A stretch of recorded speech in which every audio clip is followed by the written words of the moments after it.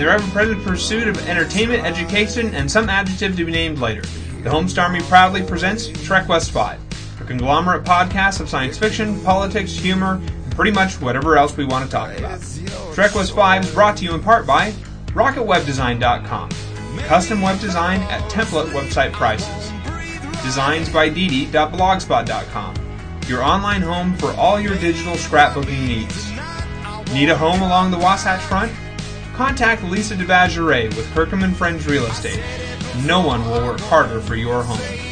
And thehomestarmy.com, blogging to the world since 2004. Your hosts for Trek West 5 are Joey and Peter.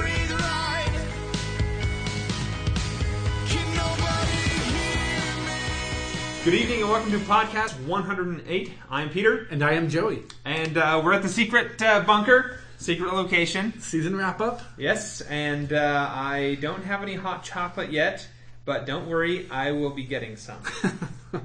I think they took the hot chocolate machines out. What?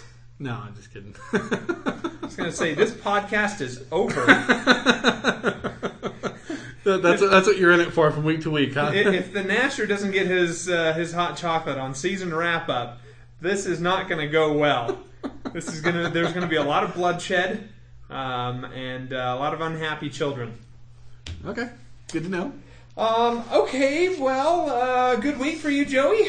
Yeah, very, very fun week. I took 3 days off of work. Little air quotes there because I was called every single day and asked to do several things, but I was at home with my son because my wife and daughter went to Girl Scouts camp, which apparently consists of fully made cabins, a PX kind of store that even accepts credit cards. Oh, good for them. Hot showers. It's a different definition of camping than the one I was familiar with. I think technically we had hot showers, but there was never any hot water in them, which would explain why I think I only ever took one shower on when I was in my scout camp. I never went to a scout camp that had plumbing. Nice. Well, I feel like that's still scout camp. Okay, that's good. Okay.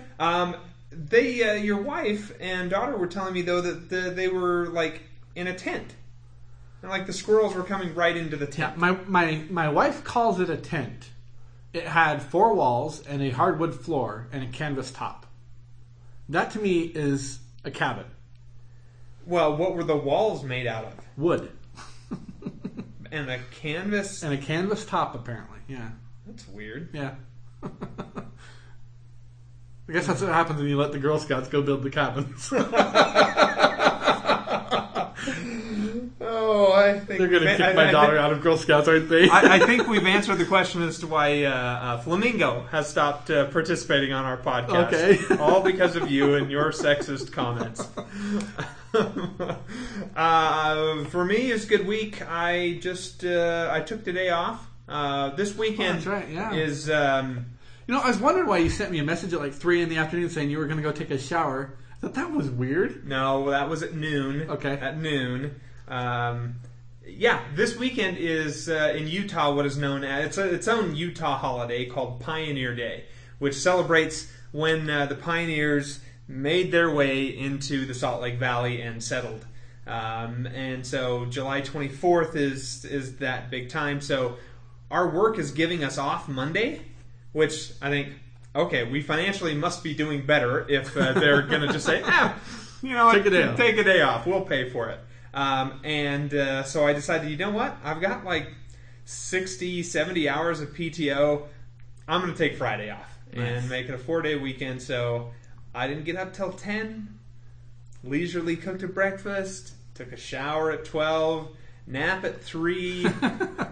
It was pretty pleasant for me. Good. Yeah. I don't know what I'm going to do tomorrow because I'm fully rested now, and Saturday is like, I don't know. I'm sure you find some yard work that needs to be done. Yeah, that's true. I do have plenty of yard work.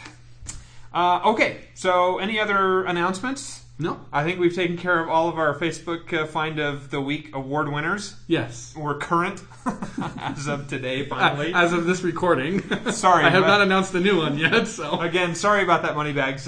We just forgot. Yeah, I just honestly can't remember. Once the podcast is uploaded and everyone can download the files, I go to bed and I forget about the podcast for a good 24 hours. Okay, so let's where we can start with Facebook Find of the Week then? Actually, we're going to start with just a little bit of front matter here. Okay. It has been asked on the podcast before why the jump gates are the colors that they are. Why are they orange and blue? There is an answer to that question. According to J. Michael Straczynski, as for the coloration of the jump gate, the wave effect is red shifted when you enter a jump gate, and blue shifted when coming out. We had it slightly out of phase in pilot. It's since been corrected to match the correct shift. Reddish or orange for a red shift when entering a gate, bluish for blue shift when emerging. So there's actually hard science behind why. Hard science on something they made up completely that doesn't actually exist. Red shift and blue shift are real. Yes, I believe that red shift and blue shift can be real because those are, colors within the light spectrum. But why I don't feel like we got an answer out of that. All I feel like is he's just saying, well, I'm just saying when you first open one, it's red shift, and when you leave one, it's blue shift. No, that's the way red shift works. That's the way red shift works. Okay. All right, Facebook Find of the Week now then? Facebook Find of the Week is going to go to Tron, How It Should Have Ended. Really? Okay. I got a laugh out of that. That was hilarious. Even my son was bopping around to it. I was playing it over the speakers, and he was dancing to it. So that was funny. Who was the one that submitted that? That is our new listener Chris. Oh, Christopher. The one we haven't given a name to yet. Yeah, the one that just joined us in the middle of this week, I think. Yeah. Which, by the way, I meant to ask you, before we get too far off here, there was somebody else who joined the Facebook group, a girl? Yes. That you seem to know, but I don't know that we've ever gotten anything from her before. We have, way back during Star Trek The Next Generation. It's my friend Sarah. Oh, okay. Okay. I don't know that she regularly listens or anything. I think she just probably was on Facebook one day and saw us there and joined up just for the heck of it. I don't know. I have not heard anything from her since she joined. So a charity joining. Yeah. We accept those. Absolutely. Anything that makes us appear greater than we are. Okay, so listener, name to be determined later, is the winner for this week, and congratulations. If you haven't gotten email from us by Tuesday morning, email to trekwest5@thehomestarmy.com, and we will get your award out. Or you can just belittle us on Facebook, as listener Moneybags chose to do. Much deserved. I don't want there to be any question about that. Okay. This brings us to Joey's Culture Corner. For Joey's Culture Corner, we're going to talk about Lev Grossman's book, The Magicians. I came across this last year. I think I may actually have mentioned it on the podcast, but according to my notes, I have not done a Culture Corner on it yet. This book has been described as Harry Potter for grown-ups. I think that is probably a little generous, overstating it a little bit. Oh, dang. I was about to say, this is the adult version of Harry Potter. How saucy. It's Harry Potter for emo teenagers, I think is how I would describe it. The big idea behind the book is if you took your average person that grew up reading science fiction and fantasy novels and dropped them into a world as a morose, angst-driven teenager where all of the children's novels that they loved as a child were literally true.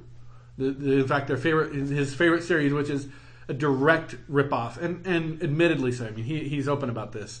A direct ripoff of the Chronicles of Narnia. So you have a kid who grew up loving the Chronicles of Narnia. In the series, it's called The World of Fillory.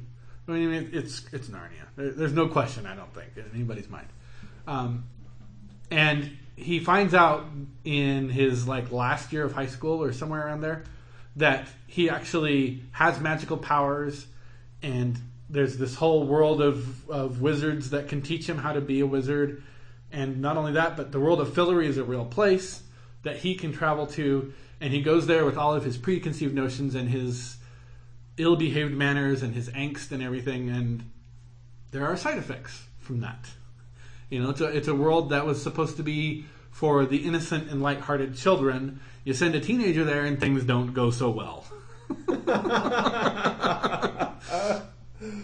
Okay, all right. I enjoyed the book. I probably would not read it twice, but I'd give it a thumb up. Huh. Okay, all right.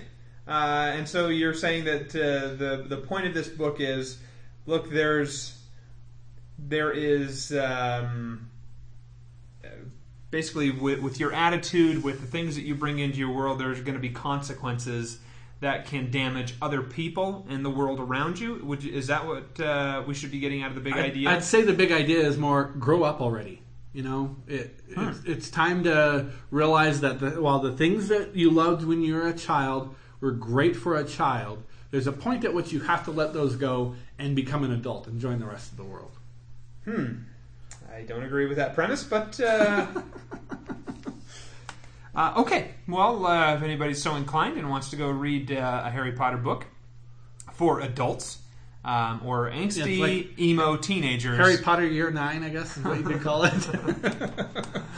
All right. This brings us to episodes. We are going to be covering episodes 21 through 22 of Babylon 5 Season 2. And we'll start off with episode 21, Comes the Inquisitor. Suddenly unsure of Delenn, Kosh sends for an Inquisitor.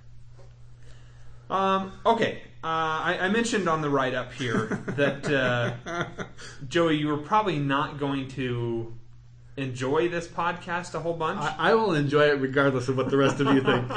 Because the world is wrong and Joey is right.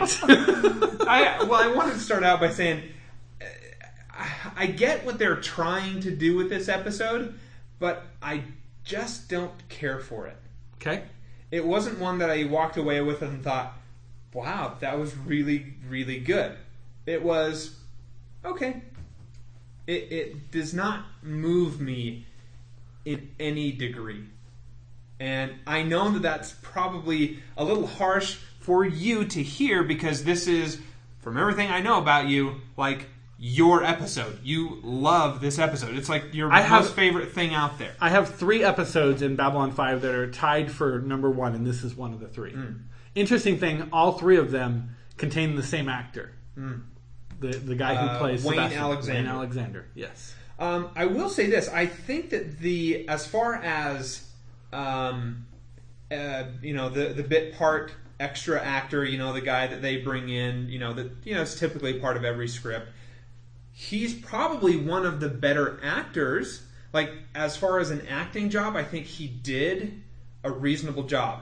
I don't feel like, he wasn't drawl in the last thing. It was like, the big ham that we were joking about last week. He's nowhere like that guy at all.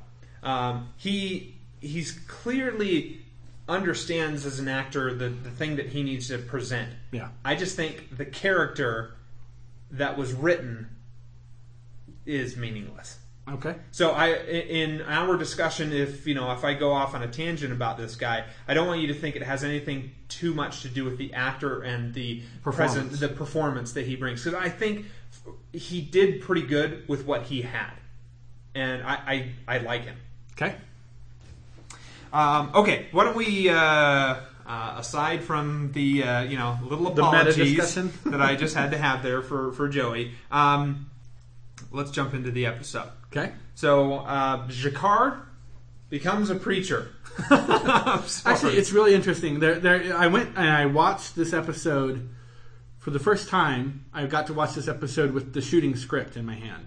And because I do love this episode so much, I tried to follow along with it. There have been more edits to this episode from the shooting script than any version, any of the other scripts I've come across. They completely reordered a lot of the scenes, and they cut a lot of introduction scenes. So there was supposed to be an introduction that was somebody stopping G'Kar in the hallway kind of thing, saying, "Hey, where are you headed?" "Well, I'm going to go out to the Zocalo, and I'm going to tell them, they need to listen to us, and we are still here, and whatnot." And they actually cut that. I'm glad. Yeah, I think so too. And he actually talks about, I read the script and we do the read out loud and stuff like that, and I realized this scene it tells us what I'm about to tell you. So let's just cut it and let's just tell you. Yes. Agreed. That's so good. I know that's one of the criticisms that, for example, Jim has had over the series is that I believe there's too those much of that. are criticisms Okay. that he's had. Okay, the nice thing that I noticed about this scene is that Veer is watching him. Whether Veer is sent there to watch him, we don't know. But nonetheless, Veer is watching him, and we do not see a look of disgust or hatred or, ooh, you filthy narn, on his face. No. And I think that that's worth noting. How would you describe the emotion we do see on his face? I don't recall it that Okay. well enough to. I just know that he wasn't like a venomous. He Centauri. really looks sorry, genuinely sorry for what's going on, Yeah. in my opinion. Yeah, and we're gonna see Yeah. they meet together later on. All right, so now we have Jakar. He is trying to purchase weapons, and he has this little back and forth. I suppose that's the B plot in this. So I suppose we could Yes. just quickly cover this. Yeah. He has a conversation with the voice of Batman, apparently. I don't know what's going on with that guy's throat, but that was fun. Don't let anybody say I'm not sentimental. Take 10% right off the top. It sounded like an 80-year-old woman. It did sound a little weird, especially because the guy was so short. Yeah. I don't know why, and he didn't look old. It sounded like an old person's voice for sure. Anyway, they negotiate and they get some arms. Garibaldi's going to come by and help him out by saying, "Hey, look, I know this guy. He's going to deliver these things for you, but don't bring it through Babylon 5." Yeah. And then Sheridan and Garibaldi use the Rangers to help deliver a message and get a message back so that Jakar can continue to stay in the pseudo power that he has amongst the Narn. Yeah. Fair enough. There's a little bit more, I think, to that scene between Garibaldi and Jakar, where he delivers in the data crystal. I love that conversation where he says, "You could have lied to me. You could have tried to hide this from me." The line that he gives is, "I always leave room in a conversation for people to disappoint me," and it just makes you wonder, of all the interactions that he's had throughout the series where people have been dishonest with him or treated him unfairly, what other conversation could have been had if they had played it straight the way Jakar did. From season 1, we've always gotten this thing like, oh, Garibaldi's this, top of the line security guy. He knows everything that's going on. And I never believed it. Never through season 1. Not really much through season 2. This scene kind of helps me believe it. Yeah, it's that scene right there that I finally think, okay, fine. I guess I can accept Garibaldi as the security chief. Yeah, not necessarily just a security chief, but this implied feeling like, hey, he's got his finger on the pulse of everything. Gotcha. Okay. He's well connected. He's out there. He knows what's going on. I was going to ask you what you think about the idea of a guy who's basically a policeman, a glorified policeman, having contacts that are smugglers that are conducting illegal activity on a regular basis. And trading favors with them. I'm okay with it as long as it's not under his beat necessarily. Okay. So as long as it's on someone else's jurisdiction. Yeah. So he isn't. He doesn't really have his hands that dirty. Okay. It's dodgy territory to be sure. Okay, and then the last Jakar thing is the meeting of Veer and Jakar in the elevator, and they come face to face, and Veer turns to him and says, which Veer doesn't have to do anything at all. Right. Veer turns to him, though, and says, "I am so sorry with the way everything's happened. I tried to get them to not do it. They would not listen to me. I am sorry." And Jakar is still wrapped up in his emotions of anger and sadness that I don't think he can truly appreciate the feeling that Veer is trying to express to him, which is sad. Because of all of the Centauri that exist out there, Veer's got to be one of the few one of the good guys that actually cares. Yeah. And Jakar takes his knife, cuts open his hand, starts bleeding, and with every drop of blood, he's saying, "Dead, dead, dead." One of my friends that I showed this to in that scene said, "Man, I hate postmodern art." Alright, weird. I really enjoy the scene except for the cutting of the hand. When he does that and, lets the blood fall, I get that G'Kar is still wrapped up in his anger. And, I get that, but I just found that part of the scene to be starting to go a little over the top. Really? A bit. Okay. That part of it was just a little bit over the top.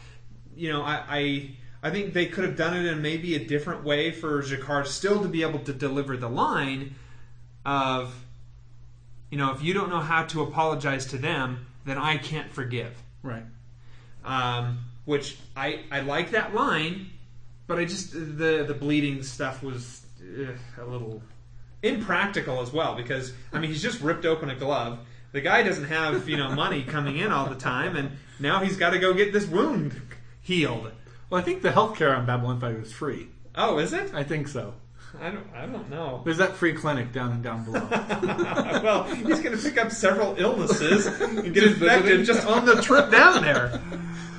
I see your point, but I just think that the imagery is so useful that it's worth it.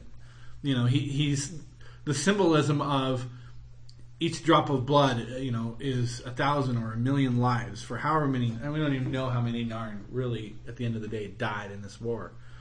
And it's showing that, I don't know. There's this sense of, I literally feel them in my blood. That here it is dripping right in front of you.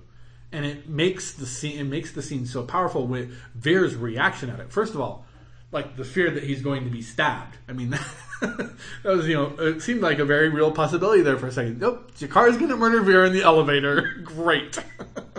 That'll go do wonders for his cause, right? But the bitterness and the hollow in his eyes and in his voice when I cannot forgive. He said, it's not that I won't, I just don't know how. Any more than you know how to apologize to dead people, I don't know how to forgive your entire race for what has happened. Yeah. Okay. I guess should we call this the C plot? I can't remember. Oh, no. This is all part of the main plot. So the Inquisitor comes and or is going to be sent for. Delenn and Lennier go to see Sheridan to say, hey, look, you got to let this guy through, and don't ask any questions, just let him do his thing. And Sheridan obviously is going to raise an eyebrow at that and say, well, what's going on here? The Vorlons are important. If they're upset, I want to know what's going on. The comment is made by Lennier when they explain to Sheridan, look, Kosh is trying to make sure that the right people are in the right place at the right time. And Lennier says, doing the right work for the wrong reasons makes the work corrupted. Yep. And I haven't come to a conclusion, but that particular line made me think a little bit. Because I don't know that I fully agree with him. And I wanted to ask you if you necessarily agreed with that line. In that doing the right thing, so the end is right, is good. It's holy, it's pure, it's whatever you want to define it, it is proper and good.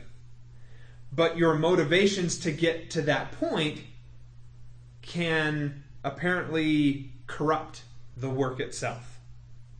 Making what I think he's trying to eventually suggest is that the end itself becomes corrupted. Yeah. How can that possibly be true? If the end thing that you were working towards is truly proper and good, how can that be turned because of your motives? Because the universe doesn't end the instant you achieve your goal. Well, I'm saying the goal itself, though. I understand, but what I'm saying is the goal, once you arrive at the goal, things continue, events continue. And if the goal was gotten to in the wrong way, things will come about down the line that corrupt the goal because of the way you got there. Yes, but I think you're suggesting something else that isn't in here. Because he says the right work for the wrong reasons, not the wrong way. I would say that they're equivalent. So the way that something gets done is, how it gets done. My motivation for even doing it in the first place is what I'm talking about. How does your motivation, your reason for doing something, corrupt the thing that you're trying to do? Because the thing that you're trying to do is a point in time. But your motivation continues through the thing you're trying to do and out the other side. Yes, but again, we're not getting to actions. No point in Linear. At no point in Lanier's comment did he say actions. He said reasons. And reasons are an internal thing. It's not an external thing.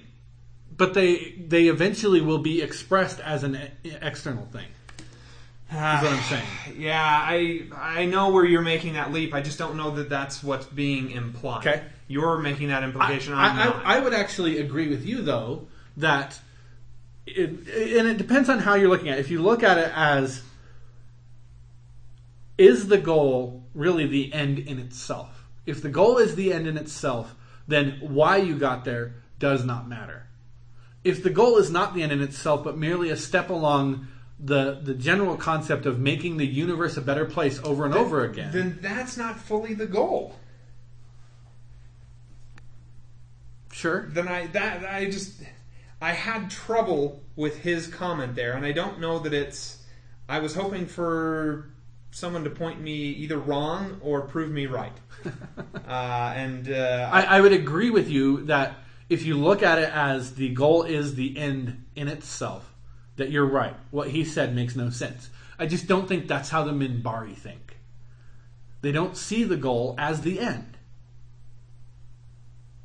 It's not consistent with their portrayal as a race to say, okay, the universe is at peace, everything is good, and we can all go home now. You have to continue through. And it's the process of continuing through where eventually the motivation will leak back in and corrupt the work. That's my belief. Okay, so you agree with me, but don't agree with me. I agree with you that if you look at it as the goal is the end, you're right. I just don't think that that's what the Minbari believe. Okay.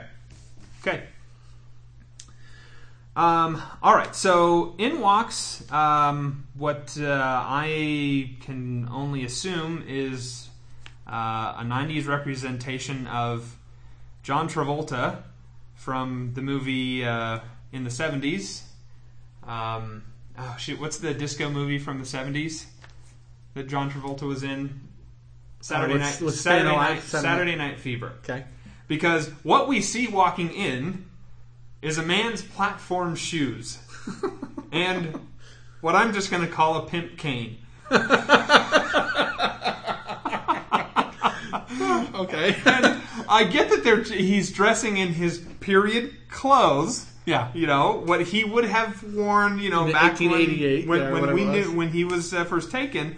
But still, I thought, why would you start out with the shoes? The shoes and the cane automatically make me think about John Travolta and the movie Saturday Night Fever. I've never watched Saturday Night Fever, so I didn't go there. I haven't either because I know that it's a little on the risque side. But still, I know enough of it to know that platform shoes were big during that time. Anyway, we meet Sebastian, who is under the control of the Vorlons, and after some bit of debate and wrangling by Sheridan, we come to find out his name is Sebastian. He was from London, 1888, and he's been brought out from time to time to inquire about things for the Vorlon, and that's all he's going to tell. Yeah. And so then he is brought. Delenn goes to meet him. We have another change in the script here. They actually had shot the scene of Delenn and Sheridan having this conversation. Sheridan saying, "I don't trust this guy. Something feels wrong about this. Don't go there." But they felt the pacing worked better if they did that as a voiceover as Delenn is entering the chamber. Okay. So I think that was another wise decision. Another good change there. Sure, I agree with that too. All right, so he brings her in and places manacles on her, and is What? She places manacles on herself. She's got manacles on, but she can take them off at any time that she likes. So in order for this Inquisition to go, which, by the way, every time I thought of that, I immediately thought of Mel Brooks? No, Monty Python. You never expect the Spanish Inquisition. See, every time I saw, who was it? It's Terry Gilliam who comes out and says, "You never expect the Spanish Inquisition." I always go to the Mel Brooks, The History of the World, The Inquisition. What a show! I never saw that. No, there's a musical. It's a musical adaptation of The Inquisition. Oh, fabulous! That's really funny. And so he starts to inquire of her, and his first question is, "Who are you?" So, having known since season 1 that what the Shadow do to manipulate people is they come to them and ask them, "What do you want?" We know that question is important, so important that when Sheridan asked Kosh the question pretty innocently in normal conversation in Hunter Prey, Kosh retorts, "Never ask that question."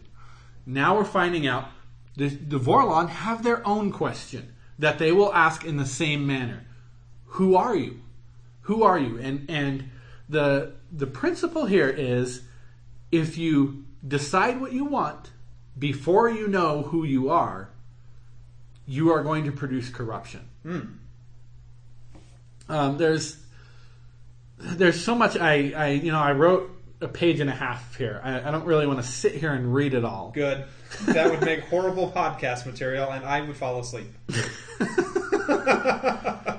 But at the end of the day, it's the battle between these two questions and the way our internal monologue answers them on a day-to-day basis that defines the scope and the shape of our own personal life. Right. And it's one of the strong overriding themes now that we see of Babylon 5. Right. Who are you? What do you want? These seem to be the controlling forces, the two powerful controlling forces within the universe. Yes. Is these two things, and they seem to be pitted against each other. Because they come from what sounds like opposite ends of the spectrum. Okay, I must say at this point, I just don't care for the whole exercise that he then takes her through. Because I find it... matter of fact, one of our listeners, I think it was Brainy Smurf, who actually... He was able to verbalize, I think, a little bit better than what I can, so I'm not going to go to that great length, thankfully.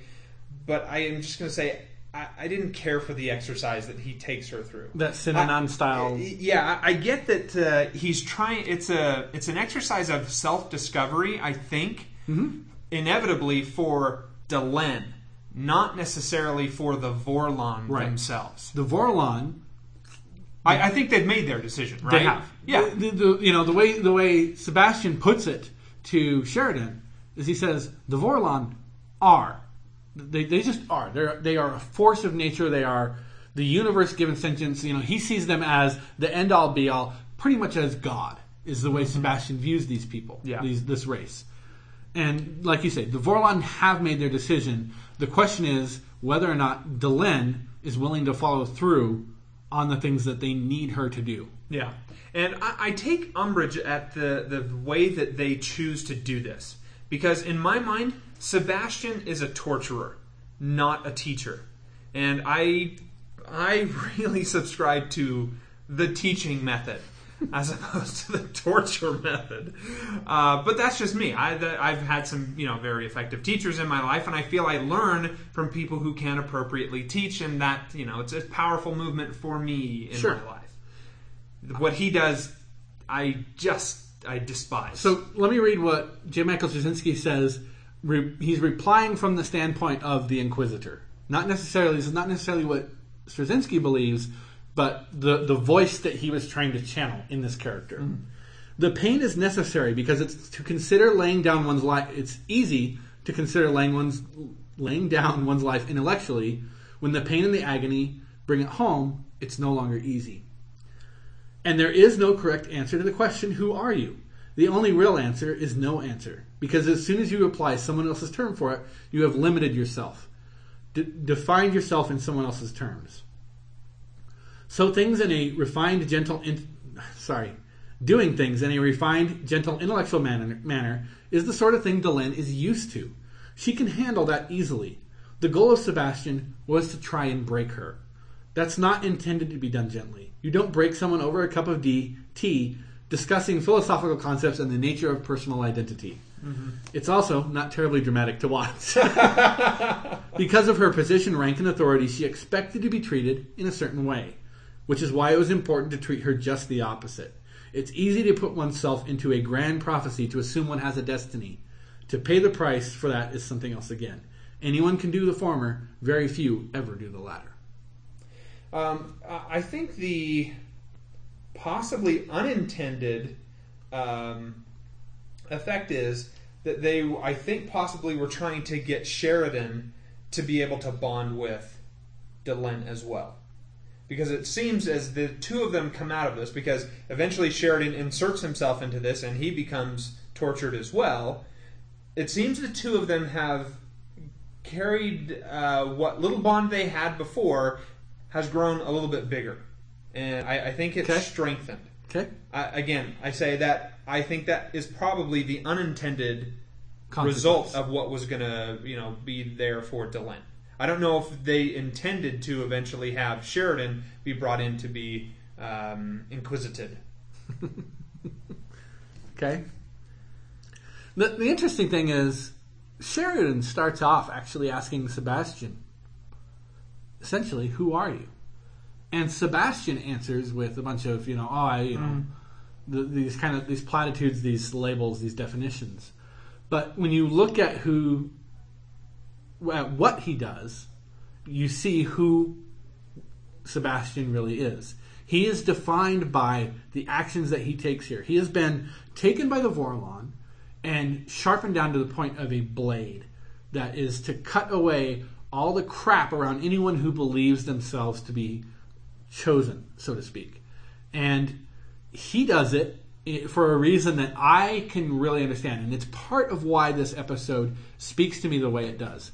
Because when I was in my life and I had lost faith in everything, I didn't believe in God, I didn't believe in people, I just thought the universe is crap and it's going to be crap and it's meant to be crap. We are here to be miserable. I did the exact same thing. I went out and I found everyone I could that I could make miserable, because that made me feel better somehow, to make sure that other people weren't believing in this stuff that I blamed for making me miserable. That I believed it was a belief in God that had brought me to such depths in my life. So I can appreciate, I can understand the point of view and the portrayal of the character of Sebastian for that aspect, to say, Delenn says it, you are a creature who has taken pain and given pain and has enjoyed too much of the application of it. You have to destroy anyone else who has dreams because you weren't strong enough to live up to yours. I just want to go on record as saying, thank goodness Trek West 5 came along to heal you and bring that belief back into your soul once again. Well, that's why you're my Gentar. We come to find out at the end, which, by the way, Sheridan and Delenn are proven to be the chosen ones, or proved to themselves, whatever it is. Mm-hmm. They pass. And we come to find out that the true nature of Sebastian, or his true identity, is Jack the Ripper. Yeah. And I thought that was so dumb. I bought the fact that they took some guy from the past, brought him into the future, and he was this kind of slimy, despicable guy who did bad things maybe. But the Vorlon found a use for him. But to turn him into Jack the Ripper did not work at all for me. I'm trying to find, there was I knew you were going to say that, and I know that one of our listeners said it, and there was some good commentary from J. Michael Straczynski. Give me a minute to find this. I didn't include it here in my notes. Okay, and I just want to preface this by saying I understand this is not going to sway anyone whose mind is already made up. But if there's people out there who, like myself, were always kind of like, yeah, I think it was interesting that it was Jack the Ripper, but not really wowed by it. I didn't go, oh my gosh, such a great idea. It was the character that I was interested in. I didn't care where he came from, what his past was. But having read this, I kind of came around a little bit. J. Michael Straczynski says, I looked at who this historical figure could be, but no one else fit into the area I wanted. It was a decision born of necessity, not whim. I needed someone far enough removed not to have any current victim's family still alive. Someone known to a worldwide population. An anonymous killer wouldn't have worked, because why would Sheridan have known about him? Why should we care? Why should it resonate? And we'd spend time explaining what he did that would have meant cutting out other material in the episode. The other serial killers tend to have clear fates, whereas Jack vanished and is thus quote-unquote available to us. Visually, that period makes for a striking contrast to 2259 as well. And again, you have to look at who he was. A fanatic trying to clean up the Spitalfields, I guess no the, a good cause, by hatred, a wrong reason, and murder, wrong means. The exact thing Delenn warns against at the very start of the show. He's suggesting something that we don't actually know, though. He's giving a cause to Jack the Ripper that, to my understanding, we don't actually know that Jack the Ripper we was have actually letters doing from it. Jack the Ripper to the London Times about why he was doing what he was doing. Do we? We do. We know why he was doing what he was doing. We don't necessarily know for sure who he is. We think we know. There's a pretty good educated guess at this point that it was a doctor. I forget the guy's name. Samuel... Anyway. Samuel Clements? Nope, not Samuel Clements. That would have been awesome. But yeah, I think that when you look at it from that standpoint of he wanted someone who in our history was well known, was a murderer, and had made the same mistake that they're accusing Delenn of potentially making here. I just don't know that you need someone to be well known. Okay. Like I said, I realize that is not going to sway anyone whose mind was already made up. But there may be people who were on the fence a little bit about it, and hope maybe that'll help them decide. Listener comments? Before we get to listener comments, there is one thing I want to mention. Okay. The horrible dub. Was it the West End or was it the East End? Yeah. Bob's going to have something to say about this. Jack's murders took place in the East End of London, not the West End. Joe Michael Straczynski says, what happened is, basically, I'm a moron. I did my research. I called up the info on the encyclopedia, got all the dates right. My eyes saw East End, and for whatever stupid, idiotic reason, my fingers typed West instead of East. And nobody, caught it in the script. And actually, if you look in the script, it's in there as West End in the script. I'd loop it, but alas, the line is on his face, and it'd look stupid. And the delivery is so perfect as it is. If we looped it, we'd destroy the delivery. So I content myself with the notion that it's west of Babylon 5. Now, if you'll excuse me, I'm going to go kill myself. and he goes on and on about, people challenged him with this on the years over the years, which is why it ended up looped, is because just so many people came back and said, no, it'd be better if you loop it. No one would even notice. I think that was the wrong decision. Yeah. Well, I think if they would have did a callback to have the guy redo his performance, it might have been better. Just in audio stuff as opposed to just dubbing in a line. I don't know. Whatever. And then the last thing before I go to listener comments, just as an interesting production note, one of the Narn in the meeting with G'Kar is played by a guy named Dennis Michael, a CNN reporter who was on set doing a story on Babylon 5's makeup team, Optic Nerve, and was made up as a Narn as part of his news story. So they snuck him into the scene. Ah, I thought that was kind of cool. Good for him. Okay, listener comments. We're going to start off with Bob, and he begins. Hi guys, I hope all is well and that you had a great week. At time of writing, I am suffering from a cold, and my mother has decided to visit and is bonding with SpongeBob. We'll see if she sends her email in on time. She did. You're just stirring that pot, aren't you? This has been an interesting week for us. We have almost completed watching Season 4 of Babylon 5. Nice. And it seems I have become obsessed with its score.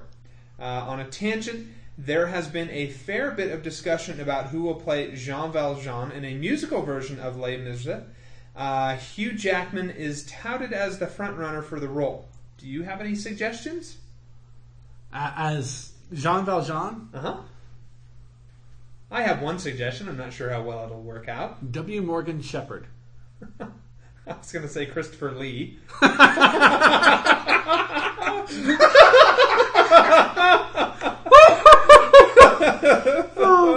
That would be hilarious. Wouldn't it? He's so tall. Certainly an imposing figure, which Jean Valjean is. The sad side is I don't believe Jean Valjean is, in his 70s. That's always my go-to guy. When someone says, who should they have put in there in his place? Always, I will say Christopher Lee. Just because it's just ridiculous. I would like to see Viggo Mortensen do not Javert. I bet he could do a killer Javert. I don't know that Viggo has any singing ability, though. Yes, he does. I've never. He actually has a music career. Oh, he sells CDs. He has I think he's in like a folk band or he's something like that. It's clearly not as good as Metallica because I've not heard of him. All right, Bob says, comes the Inquisitor. I am not sure what to make of this episode. It really does make the Vorlons out to be pompous and arrogant. I mean, who are they to decide who is fit to lead an army? I mean, seriously.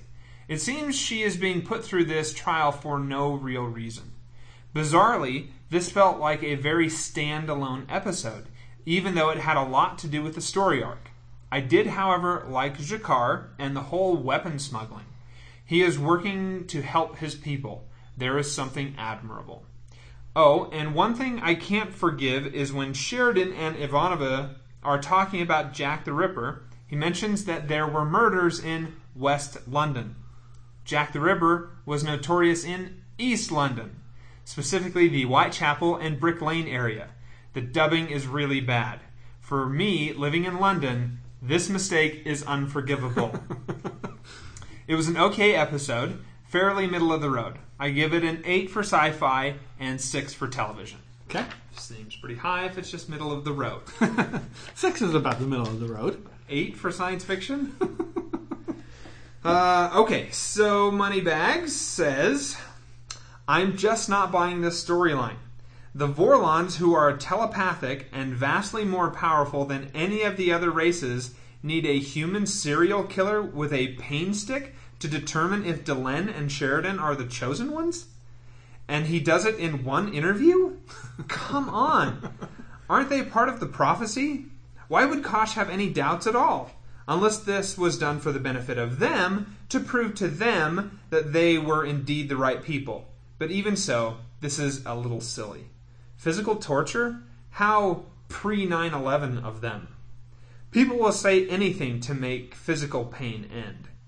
Having said that, Wayne Alexander does a great job as the Inquisitor, and the scenes are well written, but it feels a little forced. We have to bring in a special character to interrogate Delenn and Sheridan about their mission? I would have rather seen some of this in Delenn's scenes with the Great Council. As for Sheridan, well, he barely figures into this storyline anyway. Sebastian seemed to be expecting him, but he rarely even speaks to him. Also, using Jack the Ripper as a plot device is a trifle overdone, and again, very forced. Good thing Babylon 5 has 19th century English telephone books on file. I roll my eyes at that every time. On to G'Kar's plot. It was okay. Again, Doyle seems to do better when paired with G'Kar or Londo. I enjoyed his scene with G'Kar. It was weird to see G'Kar in the opening scene shouting at people in the corridors. I finally put my finger on it. This show aired just as the internet was getting big. If it were written today, G'Kar would just start a blog. Or upload videotaped speeches to YouTube. After all that complaining, I'm still giving this episode a good rating. TV 6, the G'Kar plot is decent.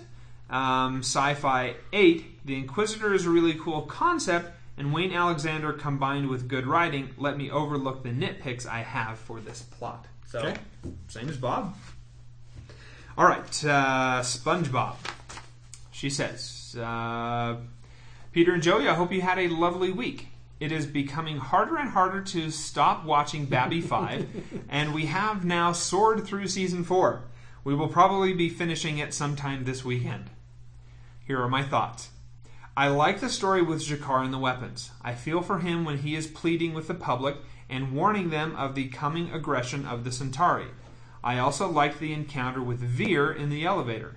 He made a very powerful point that you cannot apologize to the dead.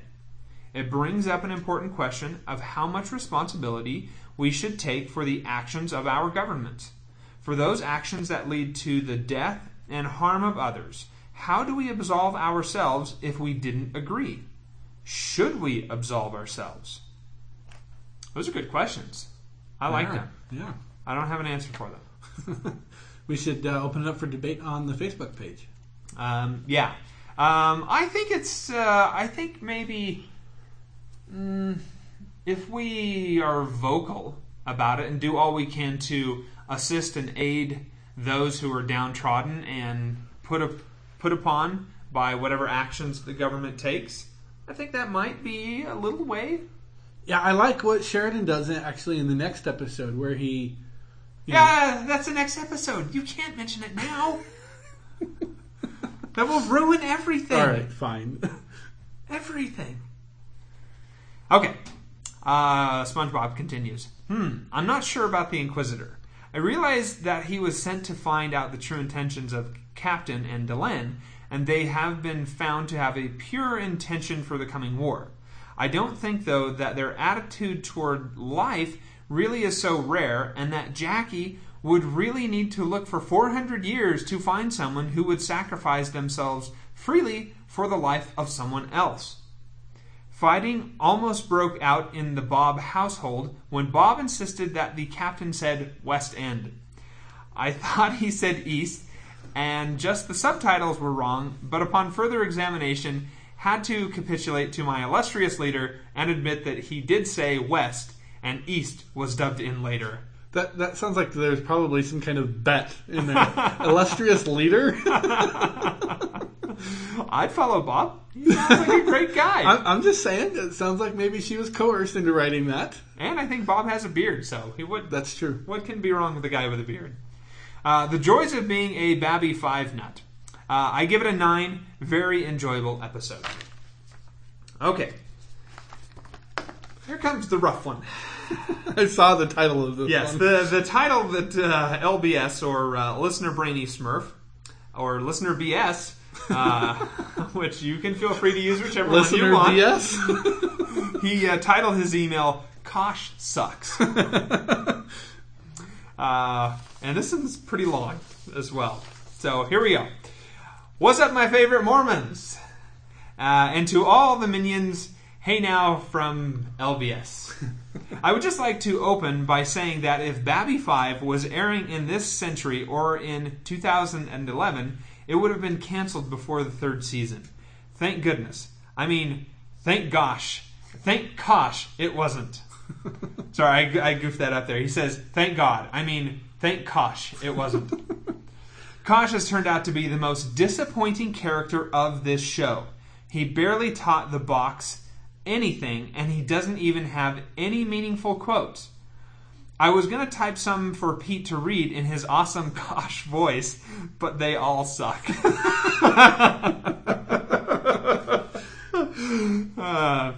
LBS, you can do them yourself. It's pretty easy to do the Kosh voice. He continues, are Vorlon omniscient? Why did Kosh allow the lamest ever assassination attempt to go down? Wait, you can't talk about that. That's the next episode. You're ruining everything. Yeah, you tell LBS. I'm looking at you, pal. You can edit on the fly. I'm reading his email here. Anyways, on to the Inquisition. Delenn is a witch. Let's see if she floats. Let's start out with something positive to say. G'Kar and Veer in the elevator. G'Kar and Veer in the elevator. Wow, he said it twice.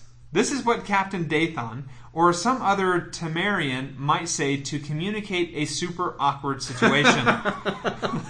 G'Kar and Veer in the elevator! But seriously, Stephen Faust and Andreas Katsulas deliver an amazing scene here. Veer is realizing that his platitudes are not good enough. What an awesome character. Also, G'Kar is now starting to befriend Garibaldi. Ding! Pete forgot the bell. I love the early shot of Veer above the Zocalo as well. It made me think of Abrahamo Lincoln-y? I don't know who that is. I don't know what he's trying to go for there. I don't know at all. Sorry about that, Brainy. And now the A story. Sorry. A story. I don't think they can hear air quotes, Pete. I think they heard it in my voice. Wow, Kosh is a jerk. He is conceited and smug, just like the Minbari. I wonder who the Vorlon ambassador to Minbar is. This Vorlon would have to be the smuggest jerk of them all. Ding! Vorlons. Hoo-ha! What are they good for? Absolutely nothing. Say it again. Well, they are good at subcontracting torturers to do their nefarious bidding. Hey, Kosh, give me a high five. Oh no, you're too slow, and you don't have any hands. And you are too lame to do anything yourself. Now we know that the Vorlons are jerks. They value murderers. So Jack the Ripper gets a shot at redemption? He was a violent murderer. So now we know that the Vorlons love murderers. When Jack the Ripper observes the people in the Zocalo, he comments on how the chaos never changes. The problem is not the chaos, for it is always present. It is that Jack the Ripper is super uptight. Vorlons are uptight. I never thought that I would quote Jadzia Dax from DS9, but I recall her saying this, quote, maybe you need to become comfortable being uncomfortable, close quote. This is very zen, and I direct the idea at the stupid Vorlon. They need to apply Vorlon brand order. Their need to apply Vorlon brand order indicates their collective insecurity. They fail to just let the universe unfold on its own accord and insist on cosmic tinkering and implementing order. These aliens believe in their own self-righteousness. They claim that they have a policy of non-interference, and yet they are constantly manipulating the inferior races to do their dirty work. We will get back to this point in the next episode. At the beginning of this episode, the box asks Jack the Ripper, "Who are you?" Irony. Jack the Ripper proceeds to vaguely identify himself through location and time. Delenn answers the "Who are you?" question in the same fashion that Jack the Ripper had responded to the box, but she gets the electroshock. Jack the Ripper is not actually interested in her responses. He just wants to induce pain because he is a sadist. If that is not true, then what is his goal? So the Vorlons have been around for millions of years, and they have evolved to learn that torture is an enlightened approach? And here I was thinking that waterboarding was mean. The Vorlon would obviously salute this tactic. This is, in my opinion, the worst episode of the series. Wow. I told you this was going to be rough. JMS had to know about the Trek TOS episode with Jack the Ripper, and he was arrogant enough to pursue this idea anyhow. This unsolved investigation is so overdone in fiction. And to listener Jim, you are right about JMS as an overwriter in this episode, especially when such an amazing actor as Wayne Alexander must say that line, "Only as Jack." Thank you, JMS, for hammering that down for us. We are such a stupid audience that we could have never drawn that conclusion on our own. Can I respond to that really briefly? Sure. J. Michael Straczynski has actually replied to that same assertion, and I will give witness to the same thing that he sees, which is about half the people come to him and say, way to overwrite that scene. Everyone knew it was Jack the Ripper. And the other half of people come to him and say, I had no idea that was Jack the Ripper. By the time, I don't understand how they can't figure out that he's Jack the Ripper by the time that Sheridan and Ivanova are on CNC and he's doing that lookup. Because people don't know when Jack the Ripper lived, Pete. People don't know what Jack the Ripper did. They know the name. They know he killed some people. Oh. Oh, okay. Well, People really are that stupid. I did think that he just ripped up paper all the time. And like the newspaper people were just so angry that he was constantly destroying newspapers. That they just slandered his name, right? People really don't get it. And I think you have to understand that. My wife, for example, was one. Had no idea it was Jack the Ripper until... In fact, he said, not only is Jack, my wife turned to me and said, so who's he supposed to be? And I said, he's supposed to be Jack the Ripper. She's like, oh, I thought he was in like the 1400s.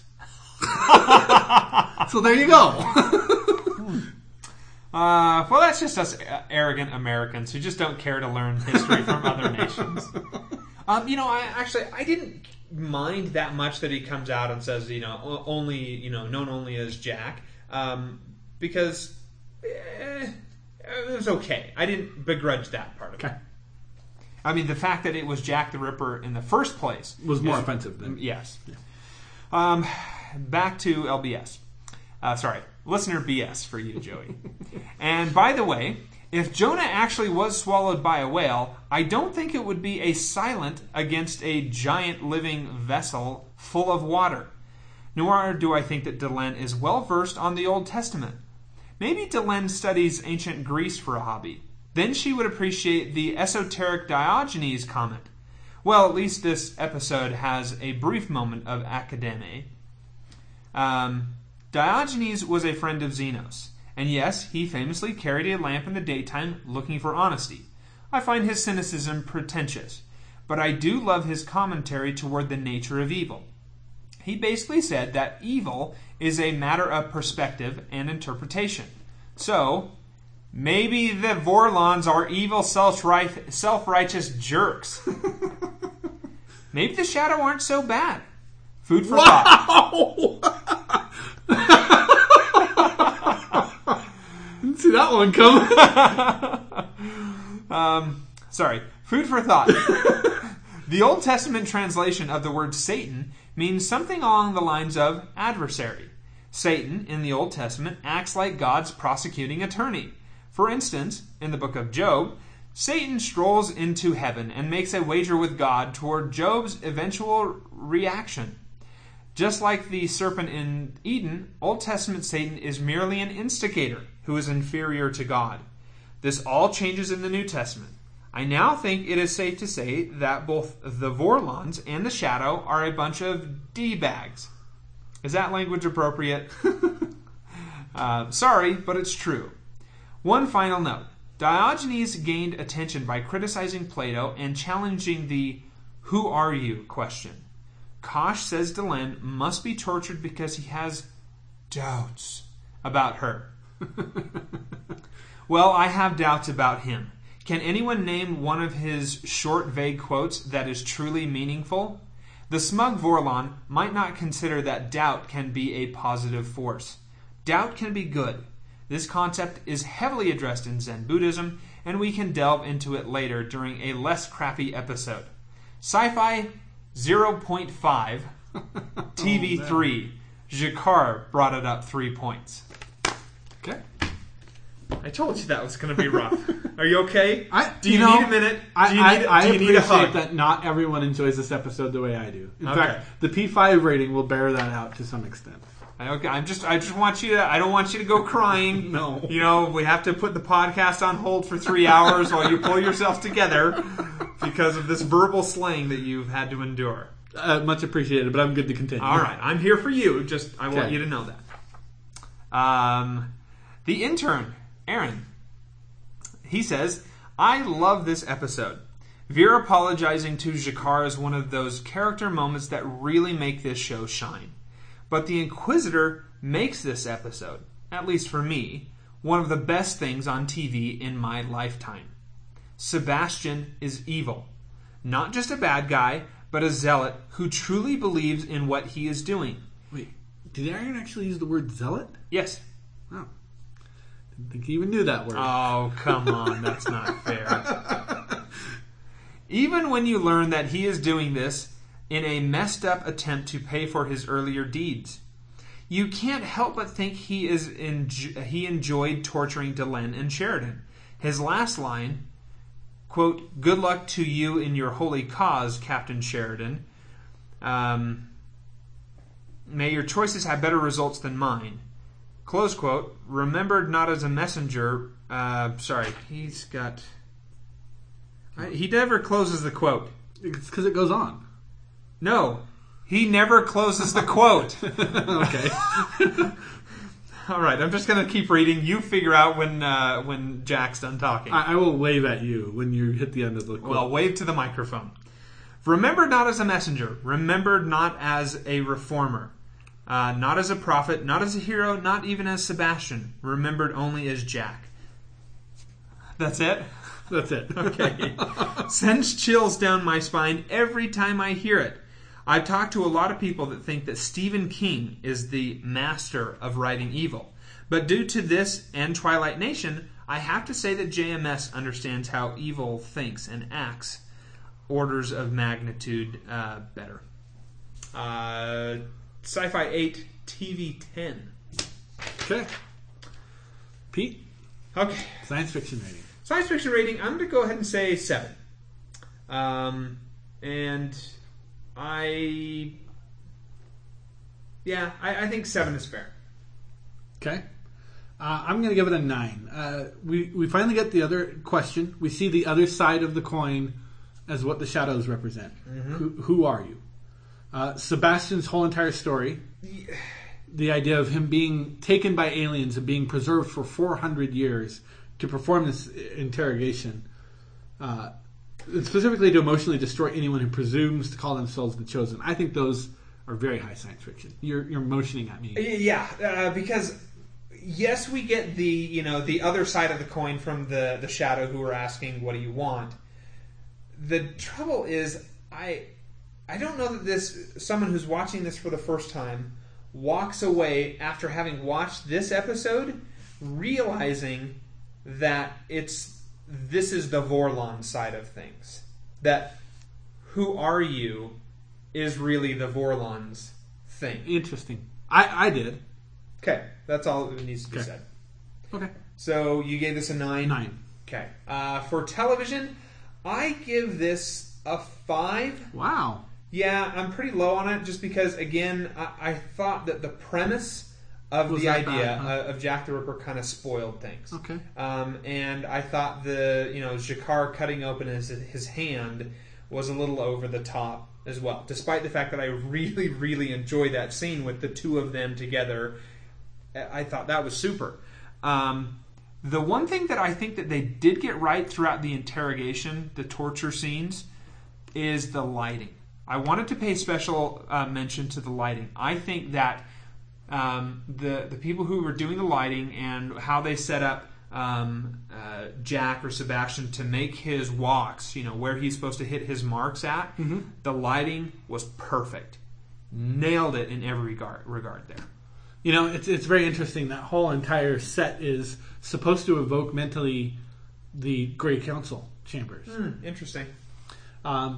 I give this one, I was torn between a 7 and an 8. I think I'm going to end up giving it an 8 personally. There's so many good performances in this.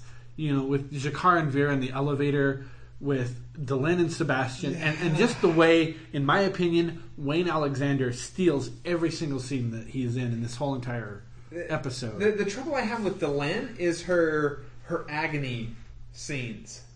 Her, it's just, I don't buy that from her as true pain and agony. Okay. I buy that as, okay, you don't know how to act in pain. Wayne Alexander is really good. I like that actor. Okay. And the P5 rating is an 8.47, which, as I said, I think that's a little bit low given the audience that it was being pulled from, but I've had to make my peace for many years with the fact that I like this episode better than a lot of people do. Moving on to our next episode, Fall of Night. Note, don't forget to write a summary for the Fall of Night. I read that and I was like, oh, crap. Earth signs a treaty with the Centauri, but not before they are brought to the very brink of war. Mm-hmm. That's what I came up with in the past minute and a half. Yes. I really like this episode. This is a good one. This is a good one for me. Certainly, as by way of comparison, I enjoyed a lot more than the previous episode we just discussed. You get some cool space battles. You get some threads tied up, as you know, we tend to get at a season finale. And we finally meet a character. Officially. Okay, so first fun thing for me is paintball in space. That's how I'm calling it that. That's a good name for it. It seems like that's what it is. You know, you're playing war with all of these different own space pilots. Do you think there's anything morally wrong with practicing the tactics of someone you consider an ally? I would practice all sorts of tactics. Okay. I wouldn't just pick one and say, this is the only one we need to worry about. Be versed in everything. Okay. You never know when your enemy's going to show up. With you.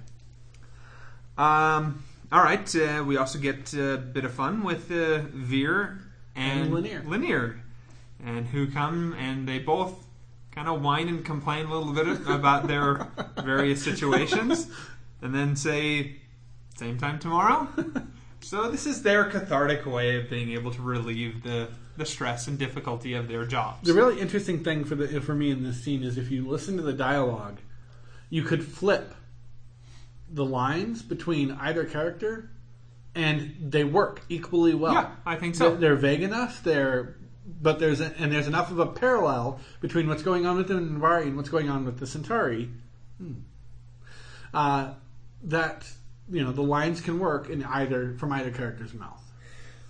What would be nice is if they would pair these two together more often. He talks in the script book about how he wanted to, and there just was never enough time in an episode to really get into it. It was something he wanted to do. He actually wanted to show how Veer and Lennier were doing all of the actual work of an ambassador, while Londo and Delenn are running around saving or putting the galaxy at risk, alternately. Well, I think that he did have plenty of time. He didn't need to expand on, I don't know, Dr. Franklin or Talia. Come on. What is with the Dr. Franklin hate? Well, he's dumb. All right. He's dumb. All right. Okay. So apparently the Centauri are beginning to attack other people. The Pakmara and the Drazi are being drawn in. And so what G'Kar was saying in the last episode starting to bear out a little bit here. Yeah. And by the end of this episode, we're going to find out this is just a precursor to them launching a full-scale thing. They were just waiting for a treaty to be signed with Earth to basically get to the point of saying, okay, Earth isn't going to meddle with us. Now we can go and start attacking all of the non-aligned worlds. Yep. Can do basically whatever we want. Right. Let's see here. The next point I make is the fighter pilots wear ascots. I noticed that too. I never noticed it until this scene. I've never noticed it in all the years I've watched that. I've never noticed that until you see both Kefir and the other guy wearing ascots. I thought that was really weird. It is very, very odd.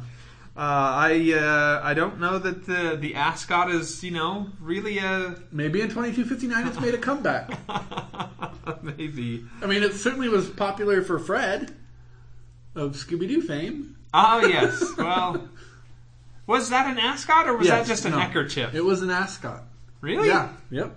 How are you sure about that? I'm absolutely positive. Well, how are you positive about this? What's your evidence? I have a Scooby-Doo book somewhere. From when I was a child. Okay, so the next people that show up are the Ministry of Peace and their side attaché of the Night Watch. Am I the only one who gets the sense that the Night Watch actually had Mr. Wells from the Night Watch actually has more authority than the official representative of the Ministry of Peace? I think that's what we're supposed to feel. Okay. Because the guy's slimy. He's gross, but he's got political pull, and It's very interesting, the parallels between him and Mr. Morden. As far as Ministry of Peace and the Night Watch guy go, though, I don't think they're trying to jockey for position, because I both think that they're doing what they're supposed to be doing in there, and they're both. I wasn't trying to say they're reprehensible. jockeying for positioning. I was saying, okay. I get the impression that the guy from the Night Watch actually has more real power than Mr. Lentz, the guy who's there to officially represent Earth in this. Well, I think that the Night Watch guy was just coming along for the trip. And isn't the Night Watch supposed to be under the Ministry of Peace? Yes, which is why I thought it was worth pointing out that it seems like, especially when we get towards the end of the episode, and Mr. Wells is like, well, I called the Joint Chiefs, and they're backing up Sheridan here, that he did the right thing. In that scene, it seems very clear. But there are other hints, I feel like, earlier in the episode, that Mr. Wells actually has more true power than Mr. Lentz. Yeah, he's definitely... he's politically connected. And I kind of walked away with this as the sorry, who is that Ministry of Peace guy? We just keep calling him Mr. Wells. Mr. Wells. Okay. It seems like he was just coming in to do the job of an ambassador. Get a treaty signed between our two peoples. Mr. Lentz is the one that's the ambassador kind of role. Mr. Wells is the Night Watch guy. Okay, so when I said Ministry of Peace guy, you automatically thought Night Watch guy. Well, they're both Ministry of Peace guys. I hate you so much. Let's talk more about how Comes the Inquisitor is a dumb episode. That'll turn the knife in your back. Okay, the Ministry of Peace holds a meeting. And in that meeting, they talk about how, quote, harmful ideas can be very... No, the Night Watch holds a meeting. Yeah. The harmful ideas can be very subtle. And I found that incredibly ironic, considering that's exactly what the Night Watch are doing. Yeah. They are being the subtle ones, with the harmful ideas. And isn't that a classic magician's trick, though? Tell you about what he's doing so it distracts you from what he's doing? I don't know. I don't know magic enough, okay. Or the illusionists enough to know. Anyway, Zach gives in. He's like, well, no, I didn't report that thing because, well, it didn't really, it's just a guy, blowing off steam. And, yeah, I guess I suppose we could look at it like that. And he gives in. Yeah. And we come to see later on, that guy's carried away. Yep. And Zach is the one who, he watches it happen. And I wonder if this is going to do something for the character of Zach. Yes. Okay, good. If we had a bell, I would ring it. Well, you can make a dinging sound just as well as I can. Ding! Nope, turns out you can't. You do it worse than I could. Bell ringing responsibility shall remain invested in me. Okay, G'Kar tries to get a meeting with Lance, and he's basically brushed off because we come to find out that a non-aggression pact has been signed with the Centauri. Yeah. So he wants nothing to do with the Narn, because if he were to get involved with the Narn, it would hurt what's going on with Centauri that they're trying to get across. And as soon as that is announced, the Centauri start attacking other worlds. I mean, they start protecting other worlds. Liberating. You didn't say one of them. I don't remember. It was a liberation or a... Can't remember. Like they implied that, this world asked us to come in and free them from the oppressive Drazi rule. I knew I was going to do that. At some point in the series, I was going to get Drak and Drazi confused. Who's Drak? You will never know the answer to that question. Okay, good. So the Centauri, before this thing is signed, a Narn fighter shows up. Apparently the last one. Yeah, heavy cruiser. Yes, big ship. And it asks for aid from Babylon 5. Babylon 5 gives it, just kind of protecting it. Come to find out, because of somebody in the Night Watch, they reveal that there is this Narn cruiser over there. And Sheridan hasn't broken any laws. He's well within his rights. Yes. Everything's okay. And Babylon 5 ends up helping this Narn fighter be able to get away. Not before a Centauri ship shows up and starts firing on Babylon 5. And the 9 cruiser. And the Babylon 5 fighters. Yes, on everything that moves. Eventually to the point that Babylon 5 fires back, and inevitably the Centauri cruiser is destroyed. Yep. And so it causes a little bit of hubbub, but the Centauri don't really seem to care that much. Because in the end, they got what they wanted, which was Earth isn't going to mess with us. Sad, really. Why would Earth get involved with the Centauri and agree to this? Fear. Seems like, well, is it really fear? Do the Earthers really fear the Centauri? I don't think it's so much that they fear the Centauri. Or is this out of the current president, Santiago? Is it Santiago? No, Clark. Santiago's the one who's killed. That Clark is trying to get away from anything that has to do with other races. They don't want to help other people. That's what I mean by fear. It's not a fear of the Centauri, but it's a fear of losing the vote if we get involved. Okay. Now, I got to be careful here because it may sound to some of our listeners like I'm advocating going out in the world and trying to solve everyone else's problems just because you're the superpower. Seems like that's the appropriate action. I don't necessarily believe that. You have the power, so you have a responsibility to assist those who don't. Thank you, Stan Lee.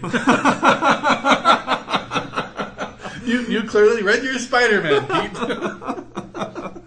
Well, you do. How can you sit there and not help your neighbor?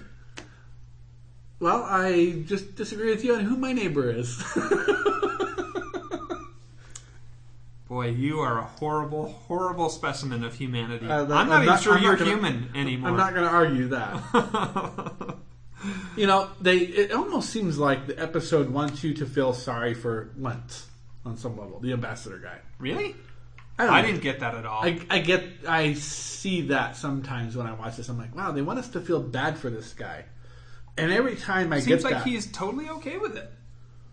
What? With what he's going there to do.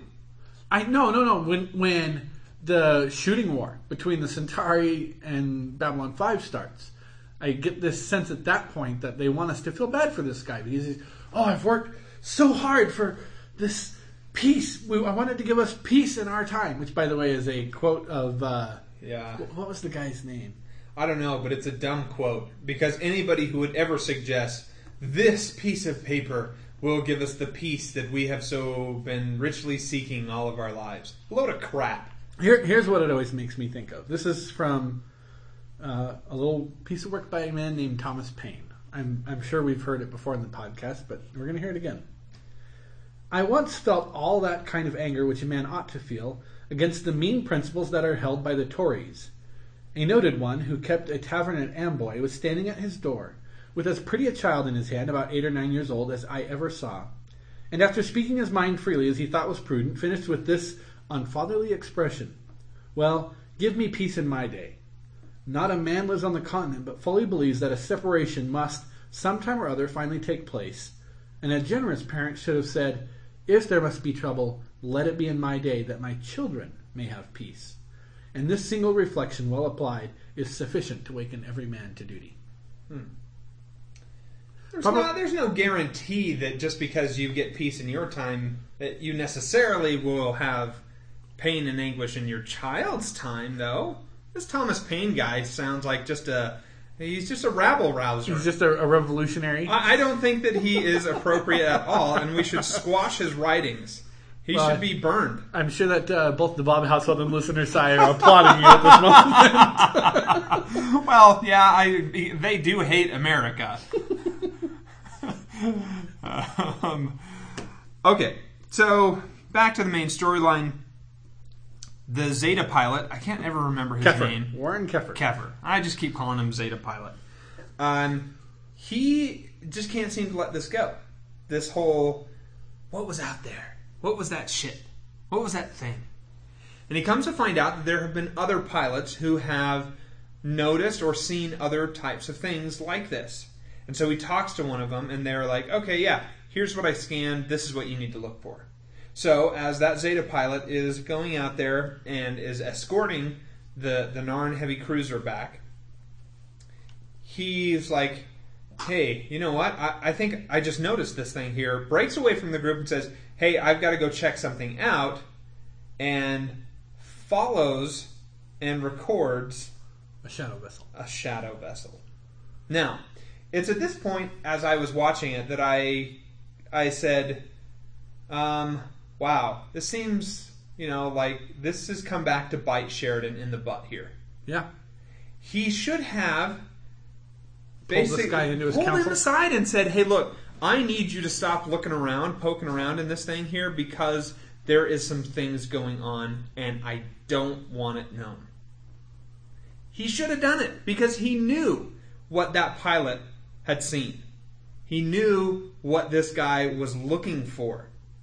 And stupid Sheridan didn't bother to think things through.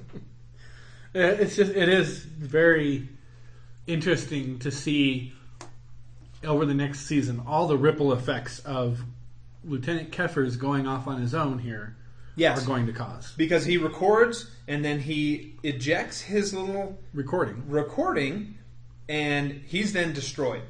Yep. And then some other ship picks it up and now the Shadow are known.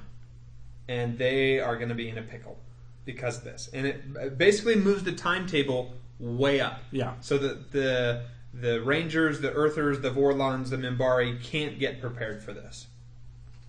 There was a little discussion in the script book. I didn't highlight it, so I can't find it now. Where the actor who plays Warren Keffer came to J. Michael Straczynski at the season wrap-up party and said, so what exactly was that like? What happened to my character? Oh, that's so sad. And J. Michael Straczynski said, oh, you'll find out next year. Oh. It's like, I didn't want to have it be a downer for the whole entire cast during the season wrap party that his character had been killed. He wasn't going to be working for us next year. Oh. But this is the character that he was forced to write in by the P10 network, and he declared at the time, I will kill him as soon as I possibly can. He saw his opportunity and he went for it. I didn't mind the character of Keffer. I was okay with him, but I'm also okay with him being gone. Yeah, he was okay. Okay, so we finish this out. Sheridan now has to publicly apologize to the Centauri, so he's making his way there. I love his apology speech that he has planned. By yeah. I'm sorry that you guys are jerks. Once again, we see the only place anyone ever gets blown to in the Babylon 5 universe is straight to hell. That's where everyone goes, apparently. I didn't understand why Sheridan was taking that big shuttle thing to this place that's like way below him. Yeah. Not a good answer for that one, sorry. Okay. So, anyway, he's taking the shuttle and he turns and he sees a bomb. He, gets the doors open and jumps free. Yep. And we come to find out, as it's explained to us from, I think, Ivanova, was he's just floating. Free falling, but he's weightless. There's, if he continues to stay out there, he's going to be just fine. And as a matter of fact, they have apparently some sort of contingency plan for that because jetpacks. Yeah, jetpacks could come up and fly and bring him in safely.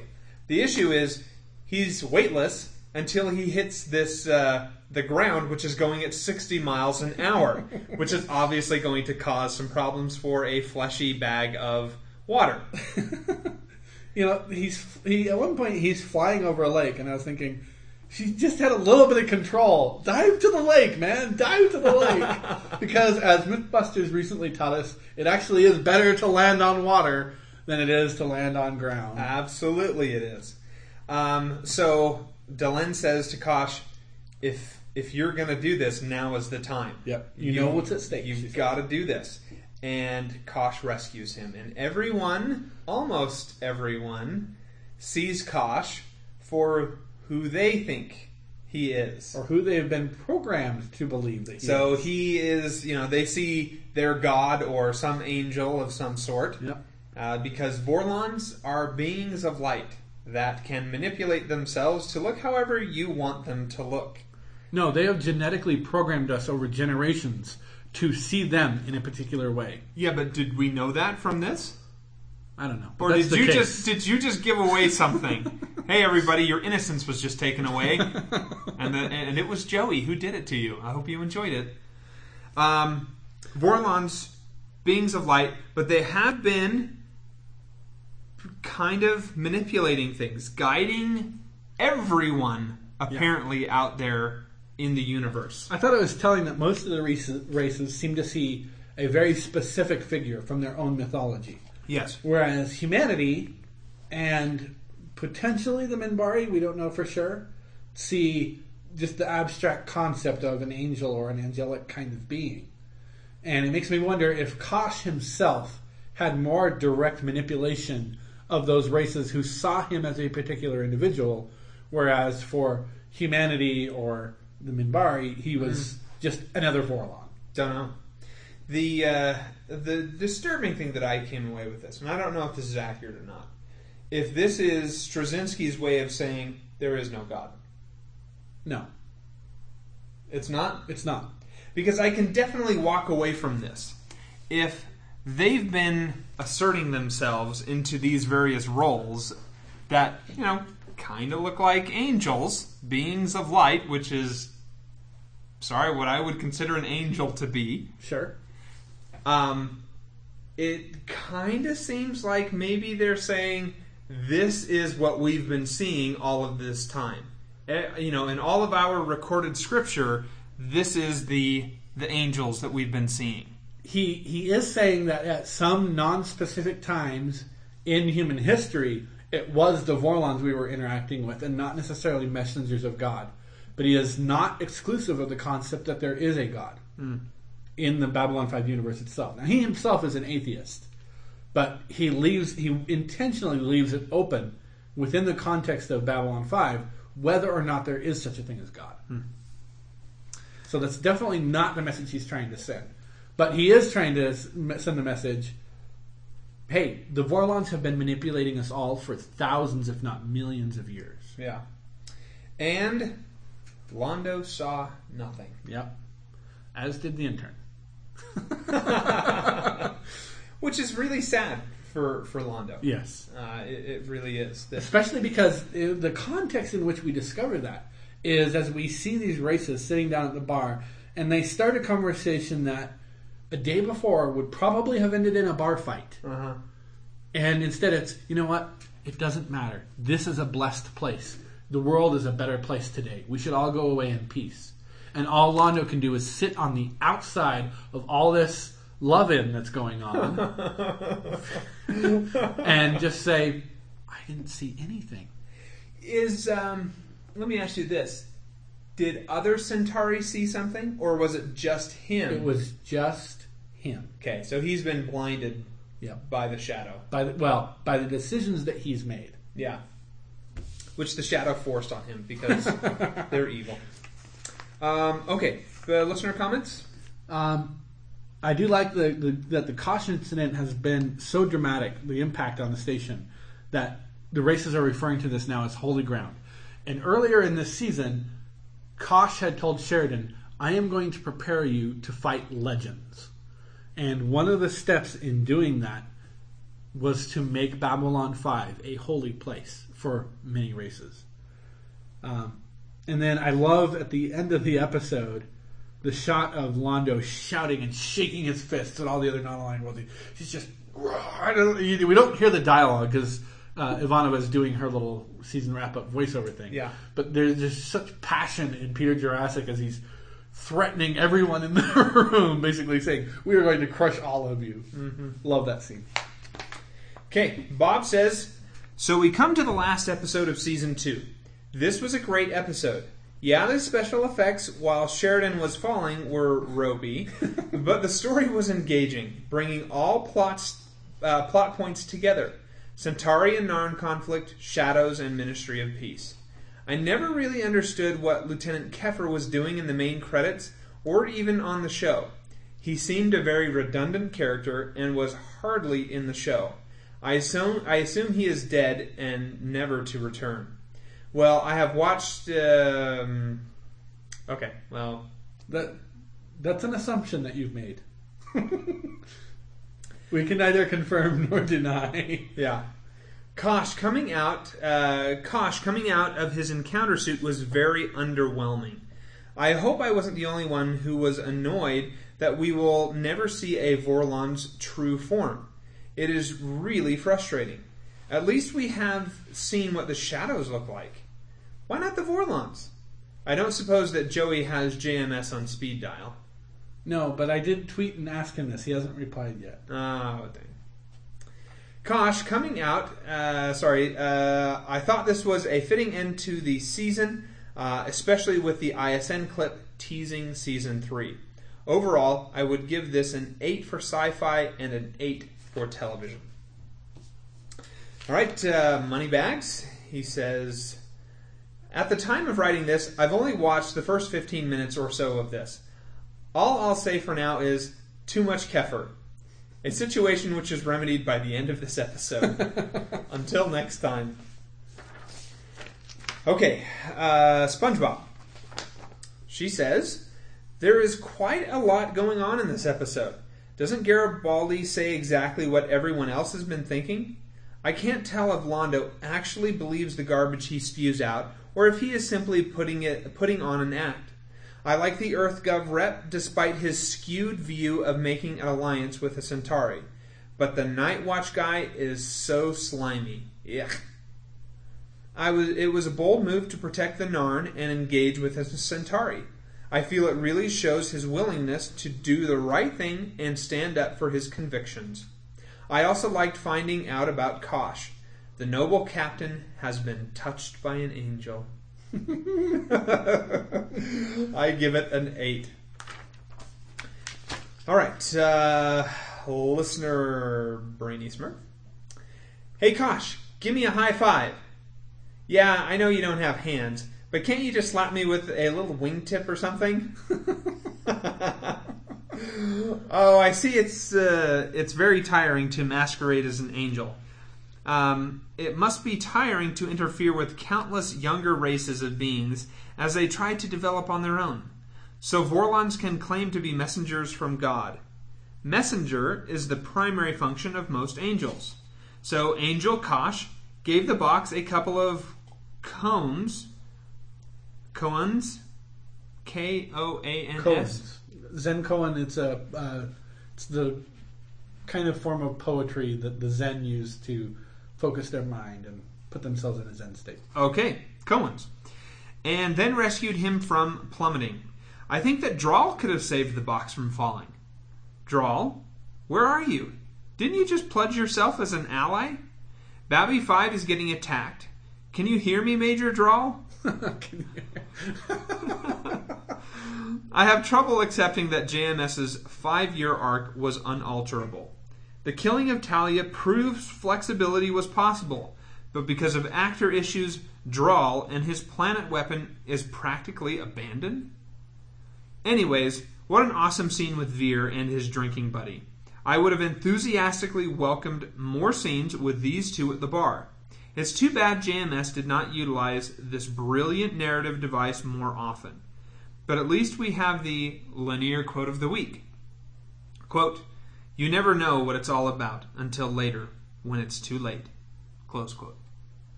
Ivanova finds the pen for the Ministry of Peace guy. Do you guys think that pens will really be around in the 23rd century? Sure. I don't see why not. Yeah. We still have to write something down. I mean, they've been around since, cuneiform. The Dark Ages. The original Battlestar Galactica was based on the idea life here began out there. And then we have the entire Stargate franchise, with the original movie released the same year as Season 1 of Babby 5. I know that writers borrow ideas from each other. However, I find JMS's proposition insulting. On the other hand, the God of the Old Testament is not much nicer than a Vorlon. He is constantly smiting and killing and delivering plagues and telling Abraham to murder his son and murdering countless Egyptian firstborn children, in addition to flooding the entire world and destroying whole cities. Whole cities. I can actually see God suggesting to the Vorlons to try and destroy... Ding! I'll leave it at that. Okay. And now for the angel talk. Divine alien intervention is hardly original. Carl Sagan posited ancient alien theories in the 1970s, piggybacking on the academic works of Erich von Däniken and Zecharia Sitchin. JMS intentionally leaves the specifics as ambiguous. To my knowledge, overlords, your minions offer a variety of religious perspectives. Christians, Muslims, LDSs, and Buddhists are what I have detected. By the way, if there are any Zoroastrians or Jainists out there, please holla. We would love to hear your voices Absolutely. too. I would love to hear a Zoroastrian's perspective on things, sure. just because I like the name Zoroastrian. Okay, I mentioned this list because these faiths all have angels woven into their mythologies, and so I posit the question: do you feel comfortable with JMS suggesting that maybe Gabriel visiting the Virgin Mary was Kosh?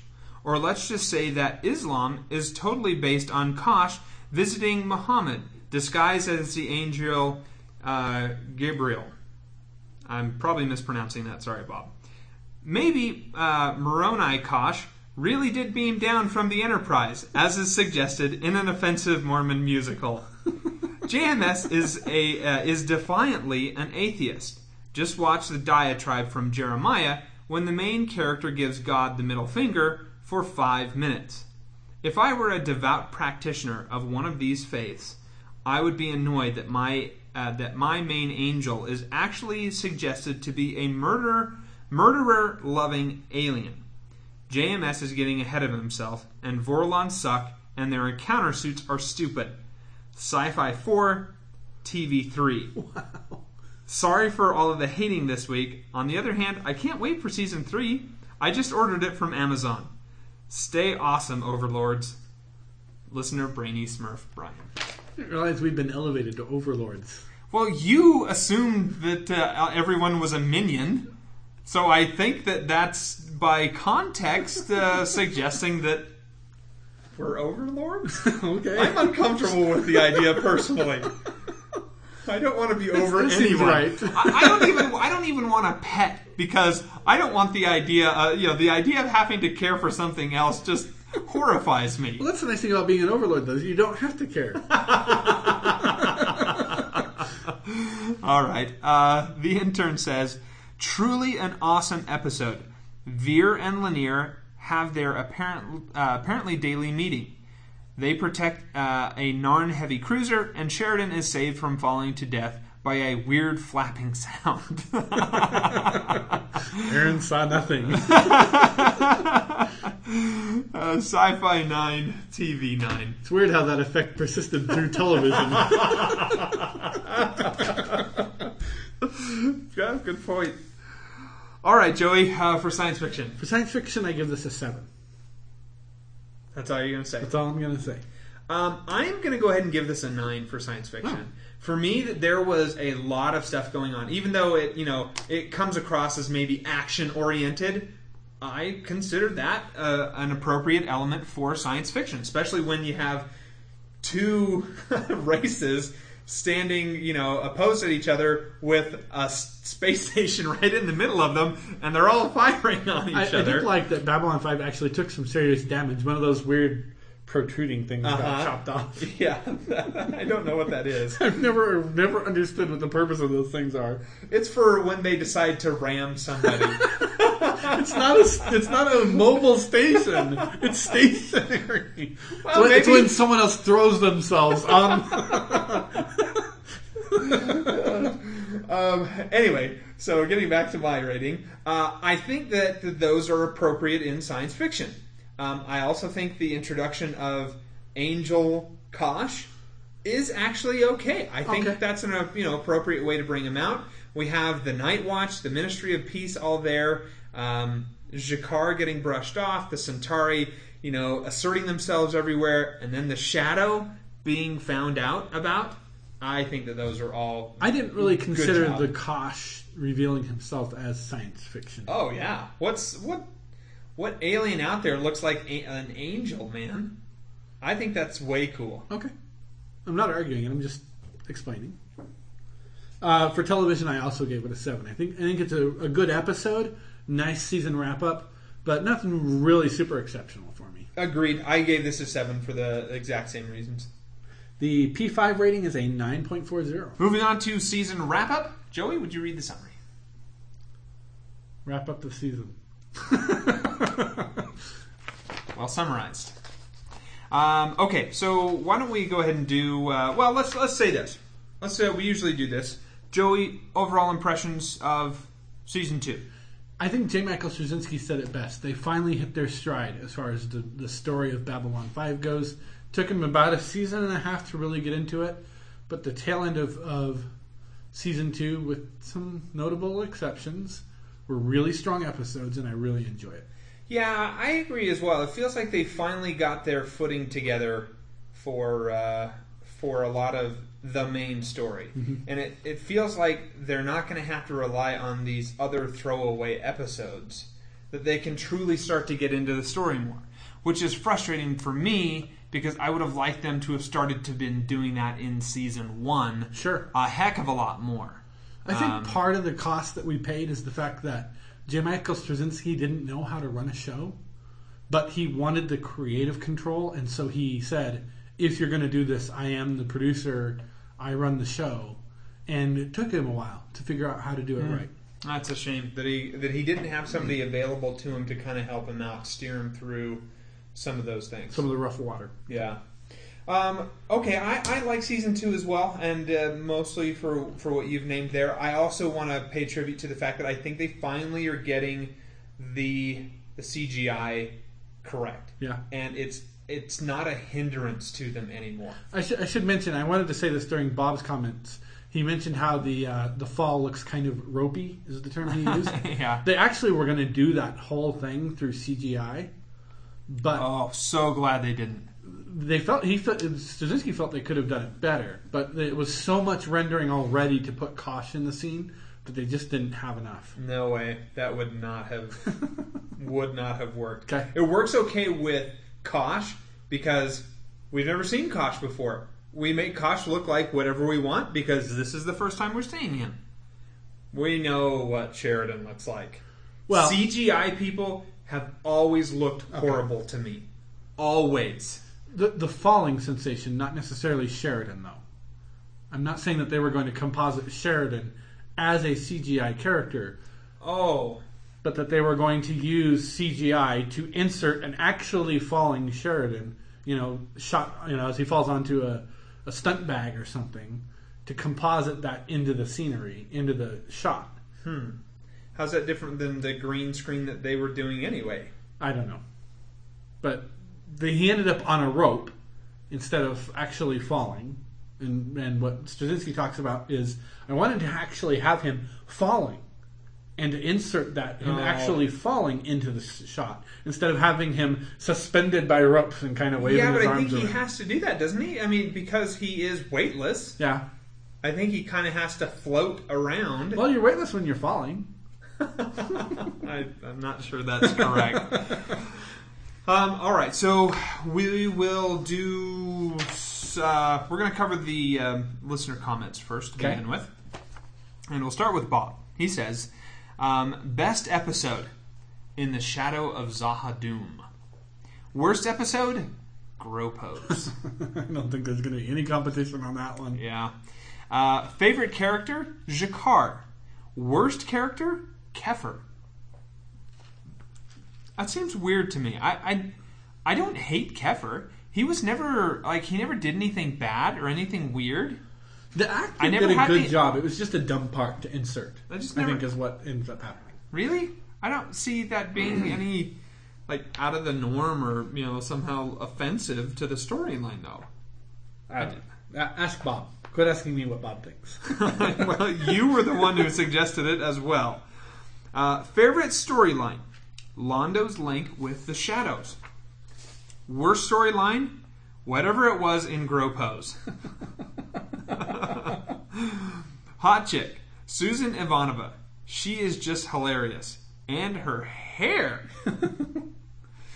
Best guest star? Walter Koenig. Again, as long as they have him every season, he will win this for me. Okay. That's all from me this week. Roll on season 3. Thank you very much, Bob. Okay, Moneybags. He's got a lot. He says, wow, season 2 flew by compared to season 1. All in all, much better. Here are my thoughts on the good, the bad, and the ugly. Favorite episode? The Coming of Shadows. Least favorite episode? Grow Pose. Hot chick. Tie between Talia and Ivanova with her hair down and out of her uniform. I don't see how anybody finds Talia attractive. I just don't get it. It must be the smoker's voice. And I assume that that's what it is because she's got an unusually... She is kind of husky, yeah. Yeah. Not sure. The voice is husky. She's not husky. Well, she could be seen as a husky person if compared to an anorexic woman. All right. Funniest moment. Can you and your associates arrange that for me, Mr. Morden? Favorite serious moment? Jacquard's brief speech as he leaves the council chamber. That whole scene is incredible. Saddest moment? Londo trying to get Garibaldi to have a drink with him. Honorable mention for funniest moment? Peter Nash imitating Urza's pronunciation of Passoliate. I'm giggling just thinking about it. One of these days, that's going to be your death rattle. I'm going to think you're just making fun of Babylon 5 again and not be able to help you. So I'll be using that? Or are you talking about the... I'm saying that you'll be going... and I'll be going... Come on, Pete. We've been done talking about Trek West 5 for years now. Yes, but hopefully I will be doing one of these. Like, the sign for choking. Okay, favorite character. A tie between Londo and Jacquard. Favorite new character, Sheridan. Least favorite character, Talia. They just didn't give her enough to do. I hope you meant that sarcastically as you read it and not seriously. Either way, it's still funny. Least favorite supporting character, Keffer. Favorite supporting character, Rifa. Dumbest moment. Garibaldi doesn't check the room before letting Talia in, resulting in her being kidnapped in Spider in the Web. Sorry, a Spider in the Web. No, I couldn't believe you let that one go by. Misread that there, sorry. Second dumbest moment. Franklin accuses father of being a murderer despite being in the military himself. Grow Pose. Favorite recurring villain? Londo. Favorite guest villain? Sebastian. Least favorite villain? Talia. And finally, the don't let the door hit you in the derriere on the way out goes to our good and dear friend Larry DiTilio. Not Keffer, huh? Who wrote the episodes featuring both my contenders for stupidest moment with an honorable mention to Warren Keffer. Okay. All right. Thanks, Moneybags. Listener SpongeBob. She says, favorite episode? Divided Loyalties. Least favorite? Grow Pose. Ugh. And that woman. She really hates her. I'm with her, man. Really? I hate that character. I like her. She's attractive. Okay. Hottest guest star?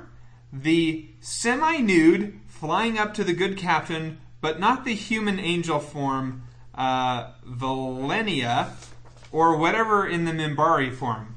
I'm finding the Minbari strangely hot, despite the lack of facial hair. Bob has taken a liking to a certain shirt I have that he says looks like a Trek uniform. I think after his description of Talia, I should get a Psycop uniform and black gloves. Wink, wink. Is this podcast supposed to be kids safe?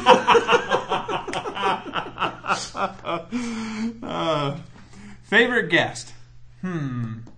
Certainly not that woman. Overall view, I like season 2. Certainly more gripping than the first season and that flop of a movie pilot. I found, though, while watching it, that I was wanting it to move along to the main story of the war with the Shadows. There were certainly a couple of episodes that could have easily been cut from the season. Have a good week, and we really look forward to season 3. Sorry, I mean I alone, because Joey wants it that way. Way to get one more dig at him. Good job. Okay, so I guess we're on to our list. Yeah, before we get into that, there's actually something I wanted to share here. She mentioned about her favorite, what did she call them? Favorite guest stars or something like that. There was a quote in here somewhere, I can't find it now, where Straczynski talks about in The Fall of Night the scene in Ivanova's bedroom or quarters, I should say, where the Night Watch guy, Mr. Wells, is trying to convince her to come over to Night Watch. Mm-hmm. It's not part of the script. What?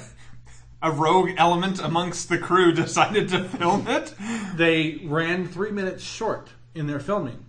So they filmed the whole episode and they were 3 minutes short on the episode. Wow. And so he had to run upstairs and write another scene that fit into this episode on the spot, bring it down. They memorized the lines and delivered them. And the thing I wanted to get the quote exact, but I'm just going to have to paraphrase here. He said basically it's because, not naming any names from previous episodes, but we had some guest stars that could really get through their lines effectively.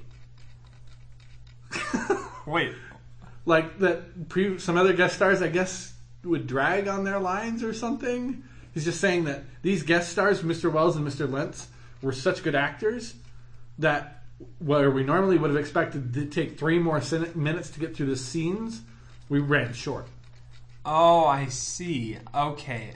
He said, I'm not trying to disparage anybody else, but I'm just saying these guys were that professional that they came in, they delivered their lines, they hit their marks, and we were 3 minutes short. Yeah, and all of a sudden it's sort of like, oh, well, we thought these people would take longer. But yes. That makes sense. That makes sense.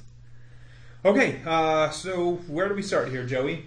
Favorite extra and bit part? Yep. Why don't you go ahead and start us off then? I'm going to go with Sebastian. As dark of a character as he is, I love the portrayal. I love Wayne Alexander's work.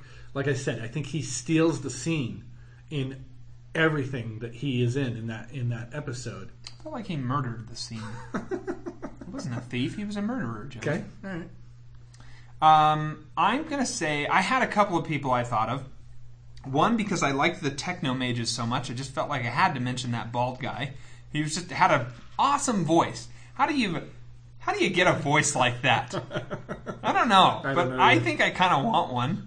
So maybe for Christmas, if you could, make your way clear to get me a voice. If I remember my Hitchhiker's Guide to the Galaxy trailer correctly, it's that you have to chain smoke 7 packs a day since childhood. Well, I better start now. Okay, but my actual favorite is Dwight Schultz. Okay. I don't remember what character he played, and the episode that he was in, I remember I don't really like. As a matter of fact, I think it was on my hated list. I still like him as an actor. I think he played a good part. Okay. So Dwight Schultz in whatever character he was playing for whatever episode he was in. All right, your most hated character. Hated, I had a tough time with this. I think that I'm going to end up saying Urza. As much as I like that actor, I think what they were making him be was horrible. Huh. If I may be so bold as to suggest his constant repeating of the line, "Pasa le ate." was disturbing for me. I wanted him to just be gone and to get back over to Stargate SG-1, where he does a great job. Okay. I'm going to go with the Mark Hab ambassador. This is the guy who was so close-minded about science in the modern age in 2259 that he let his entire race die out. Yeah, I can see that. I can absolutely see that. Good decision. Okay, your favorite villain? Well, I think it's clear. Londo Mollari. He, as much as I pity him, and I know you don't, but as much as I pity him, he truly is a villain. I'm actually going to choose a different Centauri for this. I'm going to choose Lord Rifa. Okay. You see glimmers, moments of Londo that you think, he does have a heart. But Lord Rifa, everything that I have seen of him is evil. Everything. Okay. And so Lord Rifa is the guy. All right. Pete, hot chick. I had difficulty I with know this. you mentioned that. Because, honestly, if you look around, all of the guest people that they're bringing in are mainly males. And the few women that they have brought in... Didn't do anything for you. Not that attractive. But... What about Sheridan's lawyer? Sheridan's lawyer? Yeah. I don't even remember her. Remember her? She came in and she was supposed to... You don't talk to them anymore. It was when he shot the Minbari guy. Yeah, I still don't remember her. So I ended up picking from Comes the Inquisitor, the scene where Sebastian is standing there looking out over the Zocalo, and he's talking about all of the foul things of the earth. There was a particular red-headed woman I know who you're talking about. that the camera follows for a while, and I thought, okay, well, they're showing some pretty good cleavage on her. She clearly is, easy on the eyes, and I guess she wins. So some red-headed woman in Comes the Inquisitor that Jack hates. Down in the Zocalo. I have no idea who she is at all. So that's my choice. You? I'm going to go with Delenn. Really? Yeah. The head bone does it for me. Oh, gross. It looks horribly taped on along the sides, though. I think Mira Furlan is a pretty woman. Do you mean that in the form that she is a prostitute? No. Oh. What? Pretty woman walking down Never the saw that street. Pretty woman. Yeah, but you still got to know. Right. It's about prostitutes. Yeah. Okay, all right. No, I don't find her attractive. I know you don't. That's too bad for you. Okay, what about your, let's see here, was it funniest moment? Yes. Veer, talking to Mr. Morden. You know what I want? I want to live just long enough that I can see them put your head on a pike and I'll wave at you just like this. That ended up being mine as well. It's truly one of the comedy highlights of Babylon 5, unfortunately. This was another one that I had some trouble trying to come up with because there's just not that much humor. This has been a heavy season. Yeah. All right, Pete. Top 5 hated episodes. Okay. I mentioned this to begin with to say I found the exact same number of hated episodes as I found that I liked. Okay. So I don't know what that means. As much to say maybe this is just a wash season for me. So 7 was the number that I came to, but I'll do my 5. So number 5 was Geometry of Shadows. Okay. Just not a winner. Number 4 is Knives. That's again the Urza and Londo thing. Number 3 is Soulmates. The wives of Londo Mollari just really did nothing for me at all. And I don't think it does anything for the story as well. I think you can get rid of that episode and you don't need to worry about it ever again. Number 2 is The Long Dark. I can't even remember now what that one was about. I can't remember either. But I know it was one that I didn't like. Crap, man.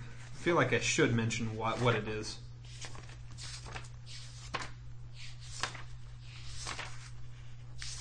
Oh, this is the one with the cryonic sleeper. The lady who's been in the sleeper unit, the human woman. Oh, yeah. It was the Dr. Franklin creepy, hey, your husband just died, want to make out? Yeah. Actually, that probably belongs on my list. It's not on there, but it should be. Because if I remember correctly, the B plot wasn't that much better either. It was Nothing was helping that. And number one, clearly, easily, I don't think we're going to get any problems with anyone thinking otherwise, comes the Inquisitor. Just the worst episode. I can't believe you didn't see that coming. How could you not see that coming? People, you just missed the greatest look of complete and utter surprise. That wasn't surprise, that was betrayal. This level of incredulity that I just foisted on to Joey. Oh my god. My heart stopped. Do you need a minute there, Joey, to gather yourself? No, but my real one is Gropos. That was really just poorly written, poorly incepted, and Detilio should be smacked around liberally for having written that. That's good, Pete. That's good. You're right. How did I not see that coming? I don't know. You should know me well enough by now to not trust me. All right, what about your most hated episodes, Joey? All right, number 5, I am giving to Geometry of Shadows. Number 4 is Knives. It just doesn't play well. I like the conceit of the episode, but it just didn't come together for me. Number 3 is Hunter Prey. That didn't even make my short list. I gotta remember here now. Again, I'm like you. I didn't make a note of why. It was one of the ones that was towards right in the middle. Oh, that's the Koss ship, the organic ship, Bull Shannon. Yeah. Okay. Yeah. It's the Doctor. It was the for me. It was the plot about the Doctor who's hiding from President Clark, and the entire plot is just a little not plausible. Number 2 was Spider in the Web, and number 1 was Gropos. A spider in the web. I know what I said. Okay, what about your favorite episodes? There's going to be some contention here. Number 5 for me is And Now for a Word. Wow. I really like that episode. I find it very fun. That was my number 7 hated episode. Really? Yes. Wow. Did not care for. Number 4 is The Coming of Shadows. Okay. Number 3 is The Long Twilight Struggle. Okay. Number 2, In the Shadow of Zahadum. Okay. And number 1 comes The Inquisitor. Okay. All good stuff. Except for that, one you mentioned. My favorite, again, I had 7 of these that I came up with. Number 5 for me is going to be Distant Stars. Okay. I liked that one. Number 4 is The Long Twilight Struggle. Probably the same reasons you liked it. Number 3, The Coming of Shadows. I thought was well done. Number 2 is Fall of Night. Oh, really? For me, this season ender. Honestly, I really enjoyed the sci-fi nature of it. It worked for me on several levels. And as a season finale episode, it really wraps up a lot of points and opens up just enough to lead into the next season. I didn't think about that until just now, but I'm wondering if in the back of my mind somewhere I'm penalizing it a little bit because I didn't see it until the start of season 3, and it does not play well as the start of a season episode. Wait, you saw that as the start of season 3? When they first aired these on television, the P10 network would hold over the season finale to the start of the next season. What? Yeah. So they would air the season under. finale and then the season opener as they were shot by J. Michael Straczynski as sequential episodes with the break before the season finale. That is horrible. Oh, he goes on and on in the books about how stupid that was and how it just infuriates him to this day that they did that to him. But there's a possibility that in the back of my mind it just didn't grab me because it was trying to start out a season on that note. Huh. Well, that's weird. Number 1 for me is In the Shadow of Zahadum. Yeah. It was really just a stellar episode and thoroughly enjoyed it. Best of the season. Okay, Pete. Worst alien costume. Worst alien costume, eh? I knew that you didn't have one for this rating, so I didn't write it up there. But I have one. I posted it to the Facebook page. It's Jimmy Durante as the Marcab Doctor. That wasn't really Jimmy Durante. No, it wasn't. But it looks so much like him. It's like, how did nobody on the staff go, wait, we just made Jimmy Durante an alien. We need to adjust this costume a little bit. Yeah, but that costume wasn't bad. The Marcab guy. It's just we've seen far worse. It broke the suspension of disbelief for me to have him look that much like Jimmy Durante. Okay. Sorry. Favorite overall moment, Pete? Okay. I had two that I kind of came up with. The one, I think they were kind of tied in my book. I think this one I'm mentioning first may have been a bit of an edge above, but because of the awkward nature of it, it wouldn't make good for us putting it on here, is the one perfect moment from I think the Honor of Lies or something like that. You know, maybe we should find out if we can get that rights to use a clip of that as an intro. Oh, yeah, that wouldn't be too bad. But I really enjoyed the entire scene because, one, I think it's really great science fiction. Yeah. Just super to have this mystery race that just dwells in this, underground little thing, all of a sudden have this beautiful singing or chanting voice to them, and it opens the eyes of Sheridan in a small way that affects him. But I'm going to give my favorite moment to Veer's wish from The Shadow of Zahadum. I absolutely love that scene. So why don't we go ahead and cue it up right now? Mr. Morton. Here. I was expecting Ambassador Malari. He was recalled to Centauri Prime for consultations about the war effort. And how is your war going? Why do you ask me questions when you already know the answers? Just making conversation. Here, sit. Sit.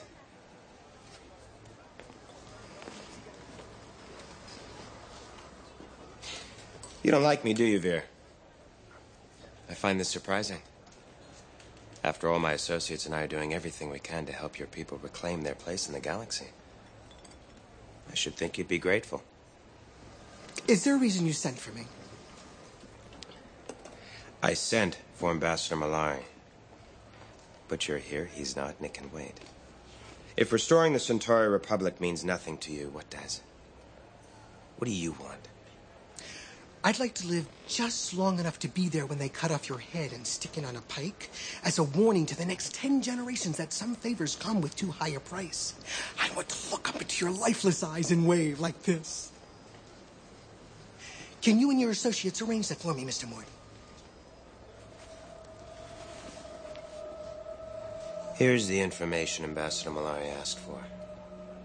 Give it to him when he arrives. You can go now.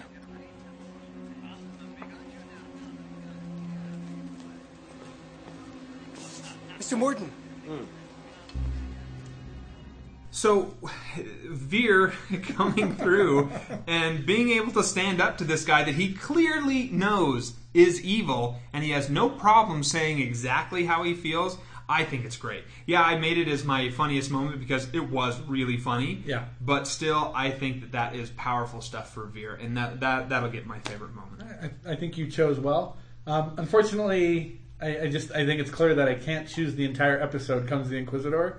It just seems awkward for us to put the entire audio on here.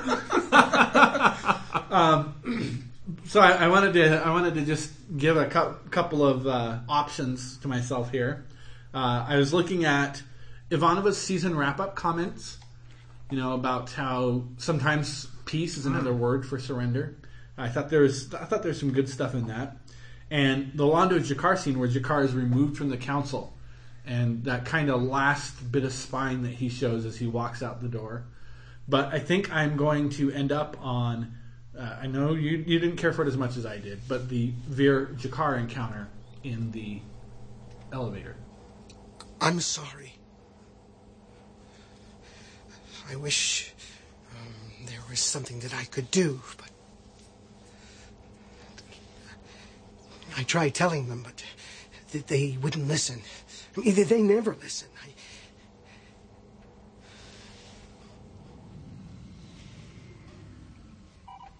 I'm sorry.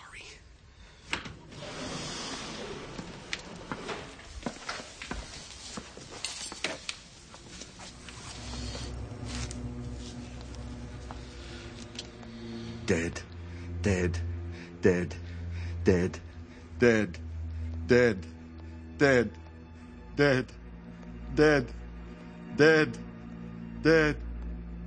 How do you apologize to them? I can't. Then I cannot forgive.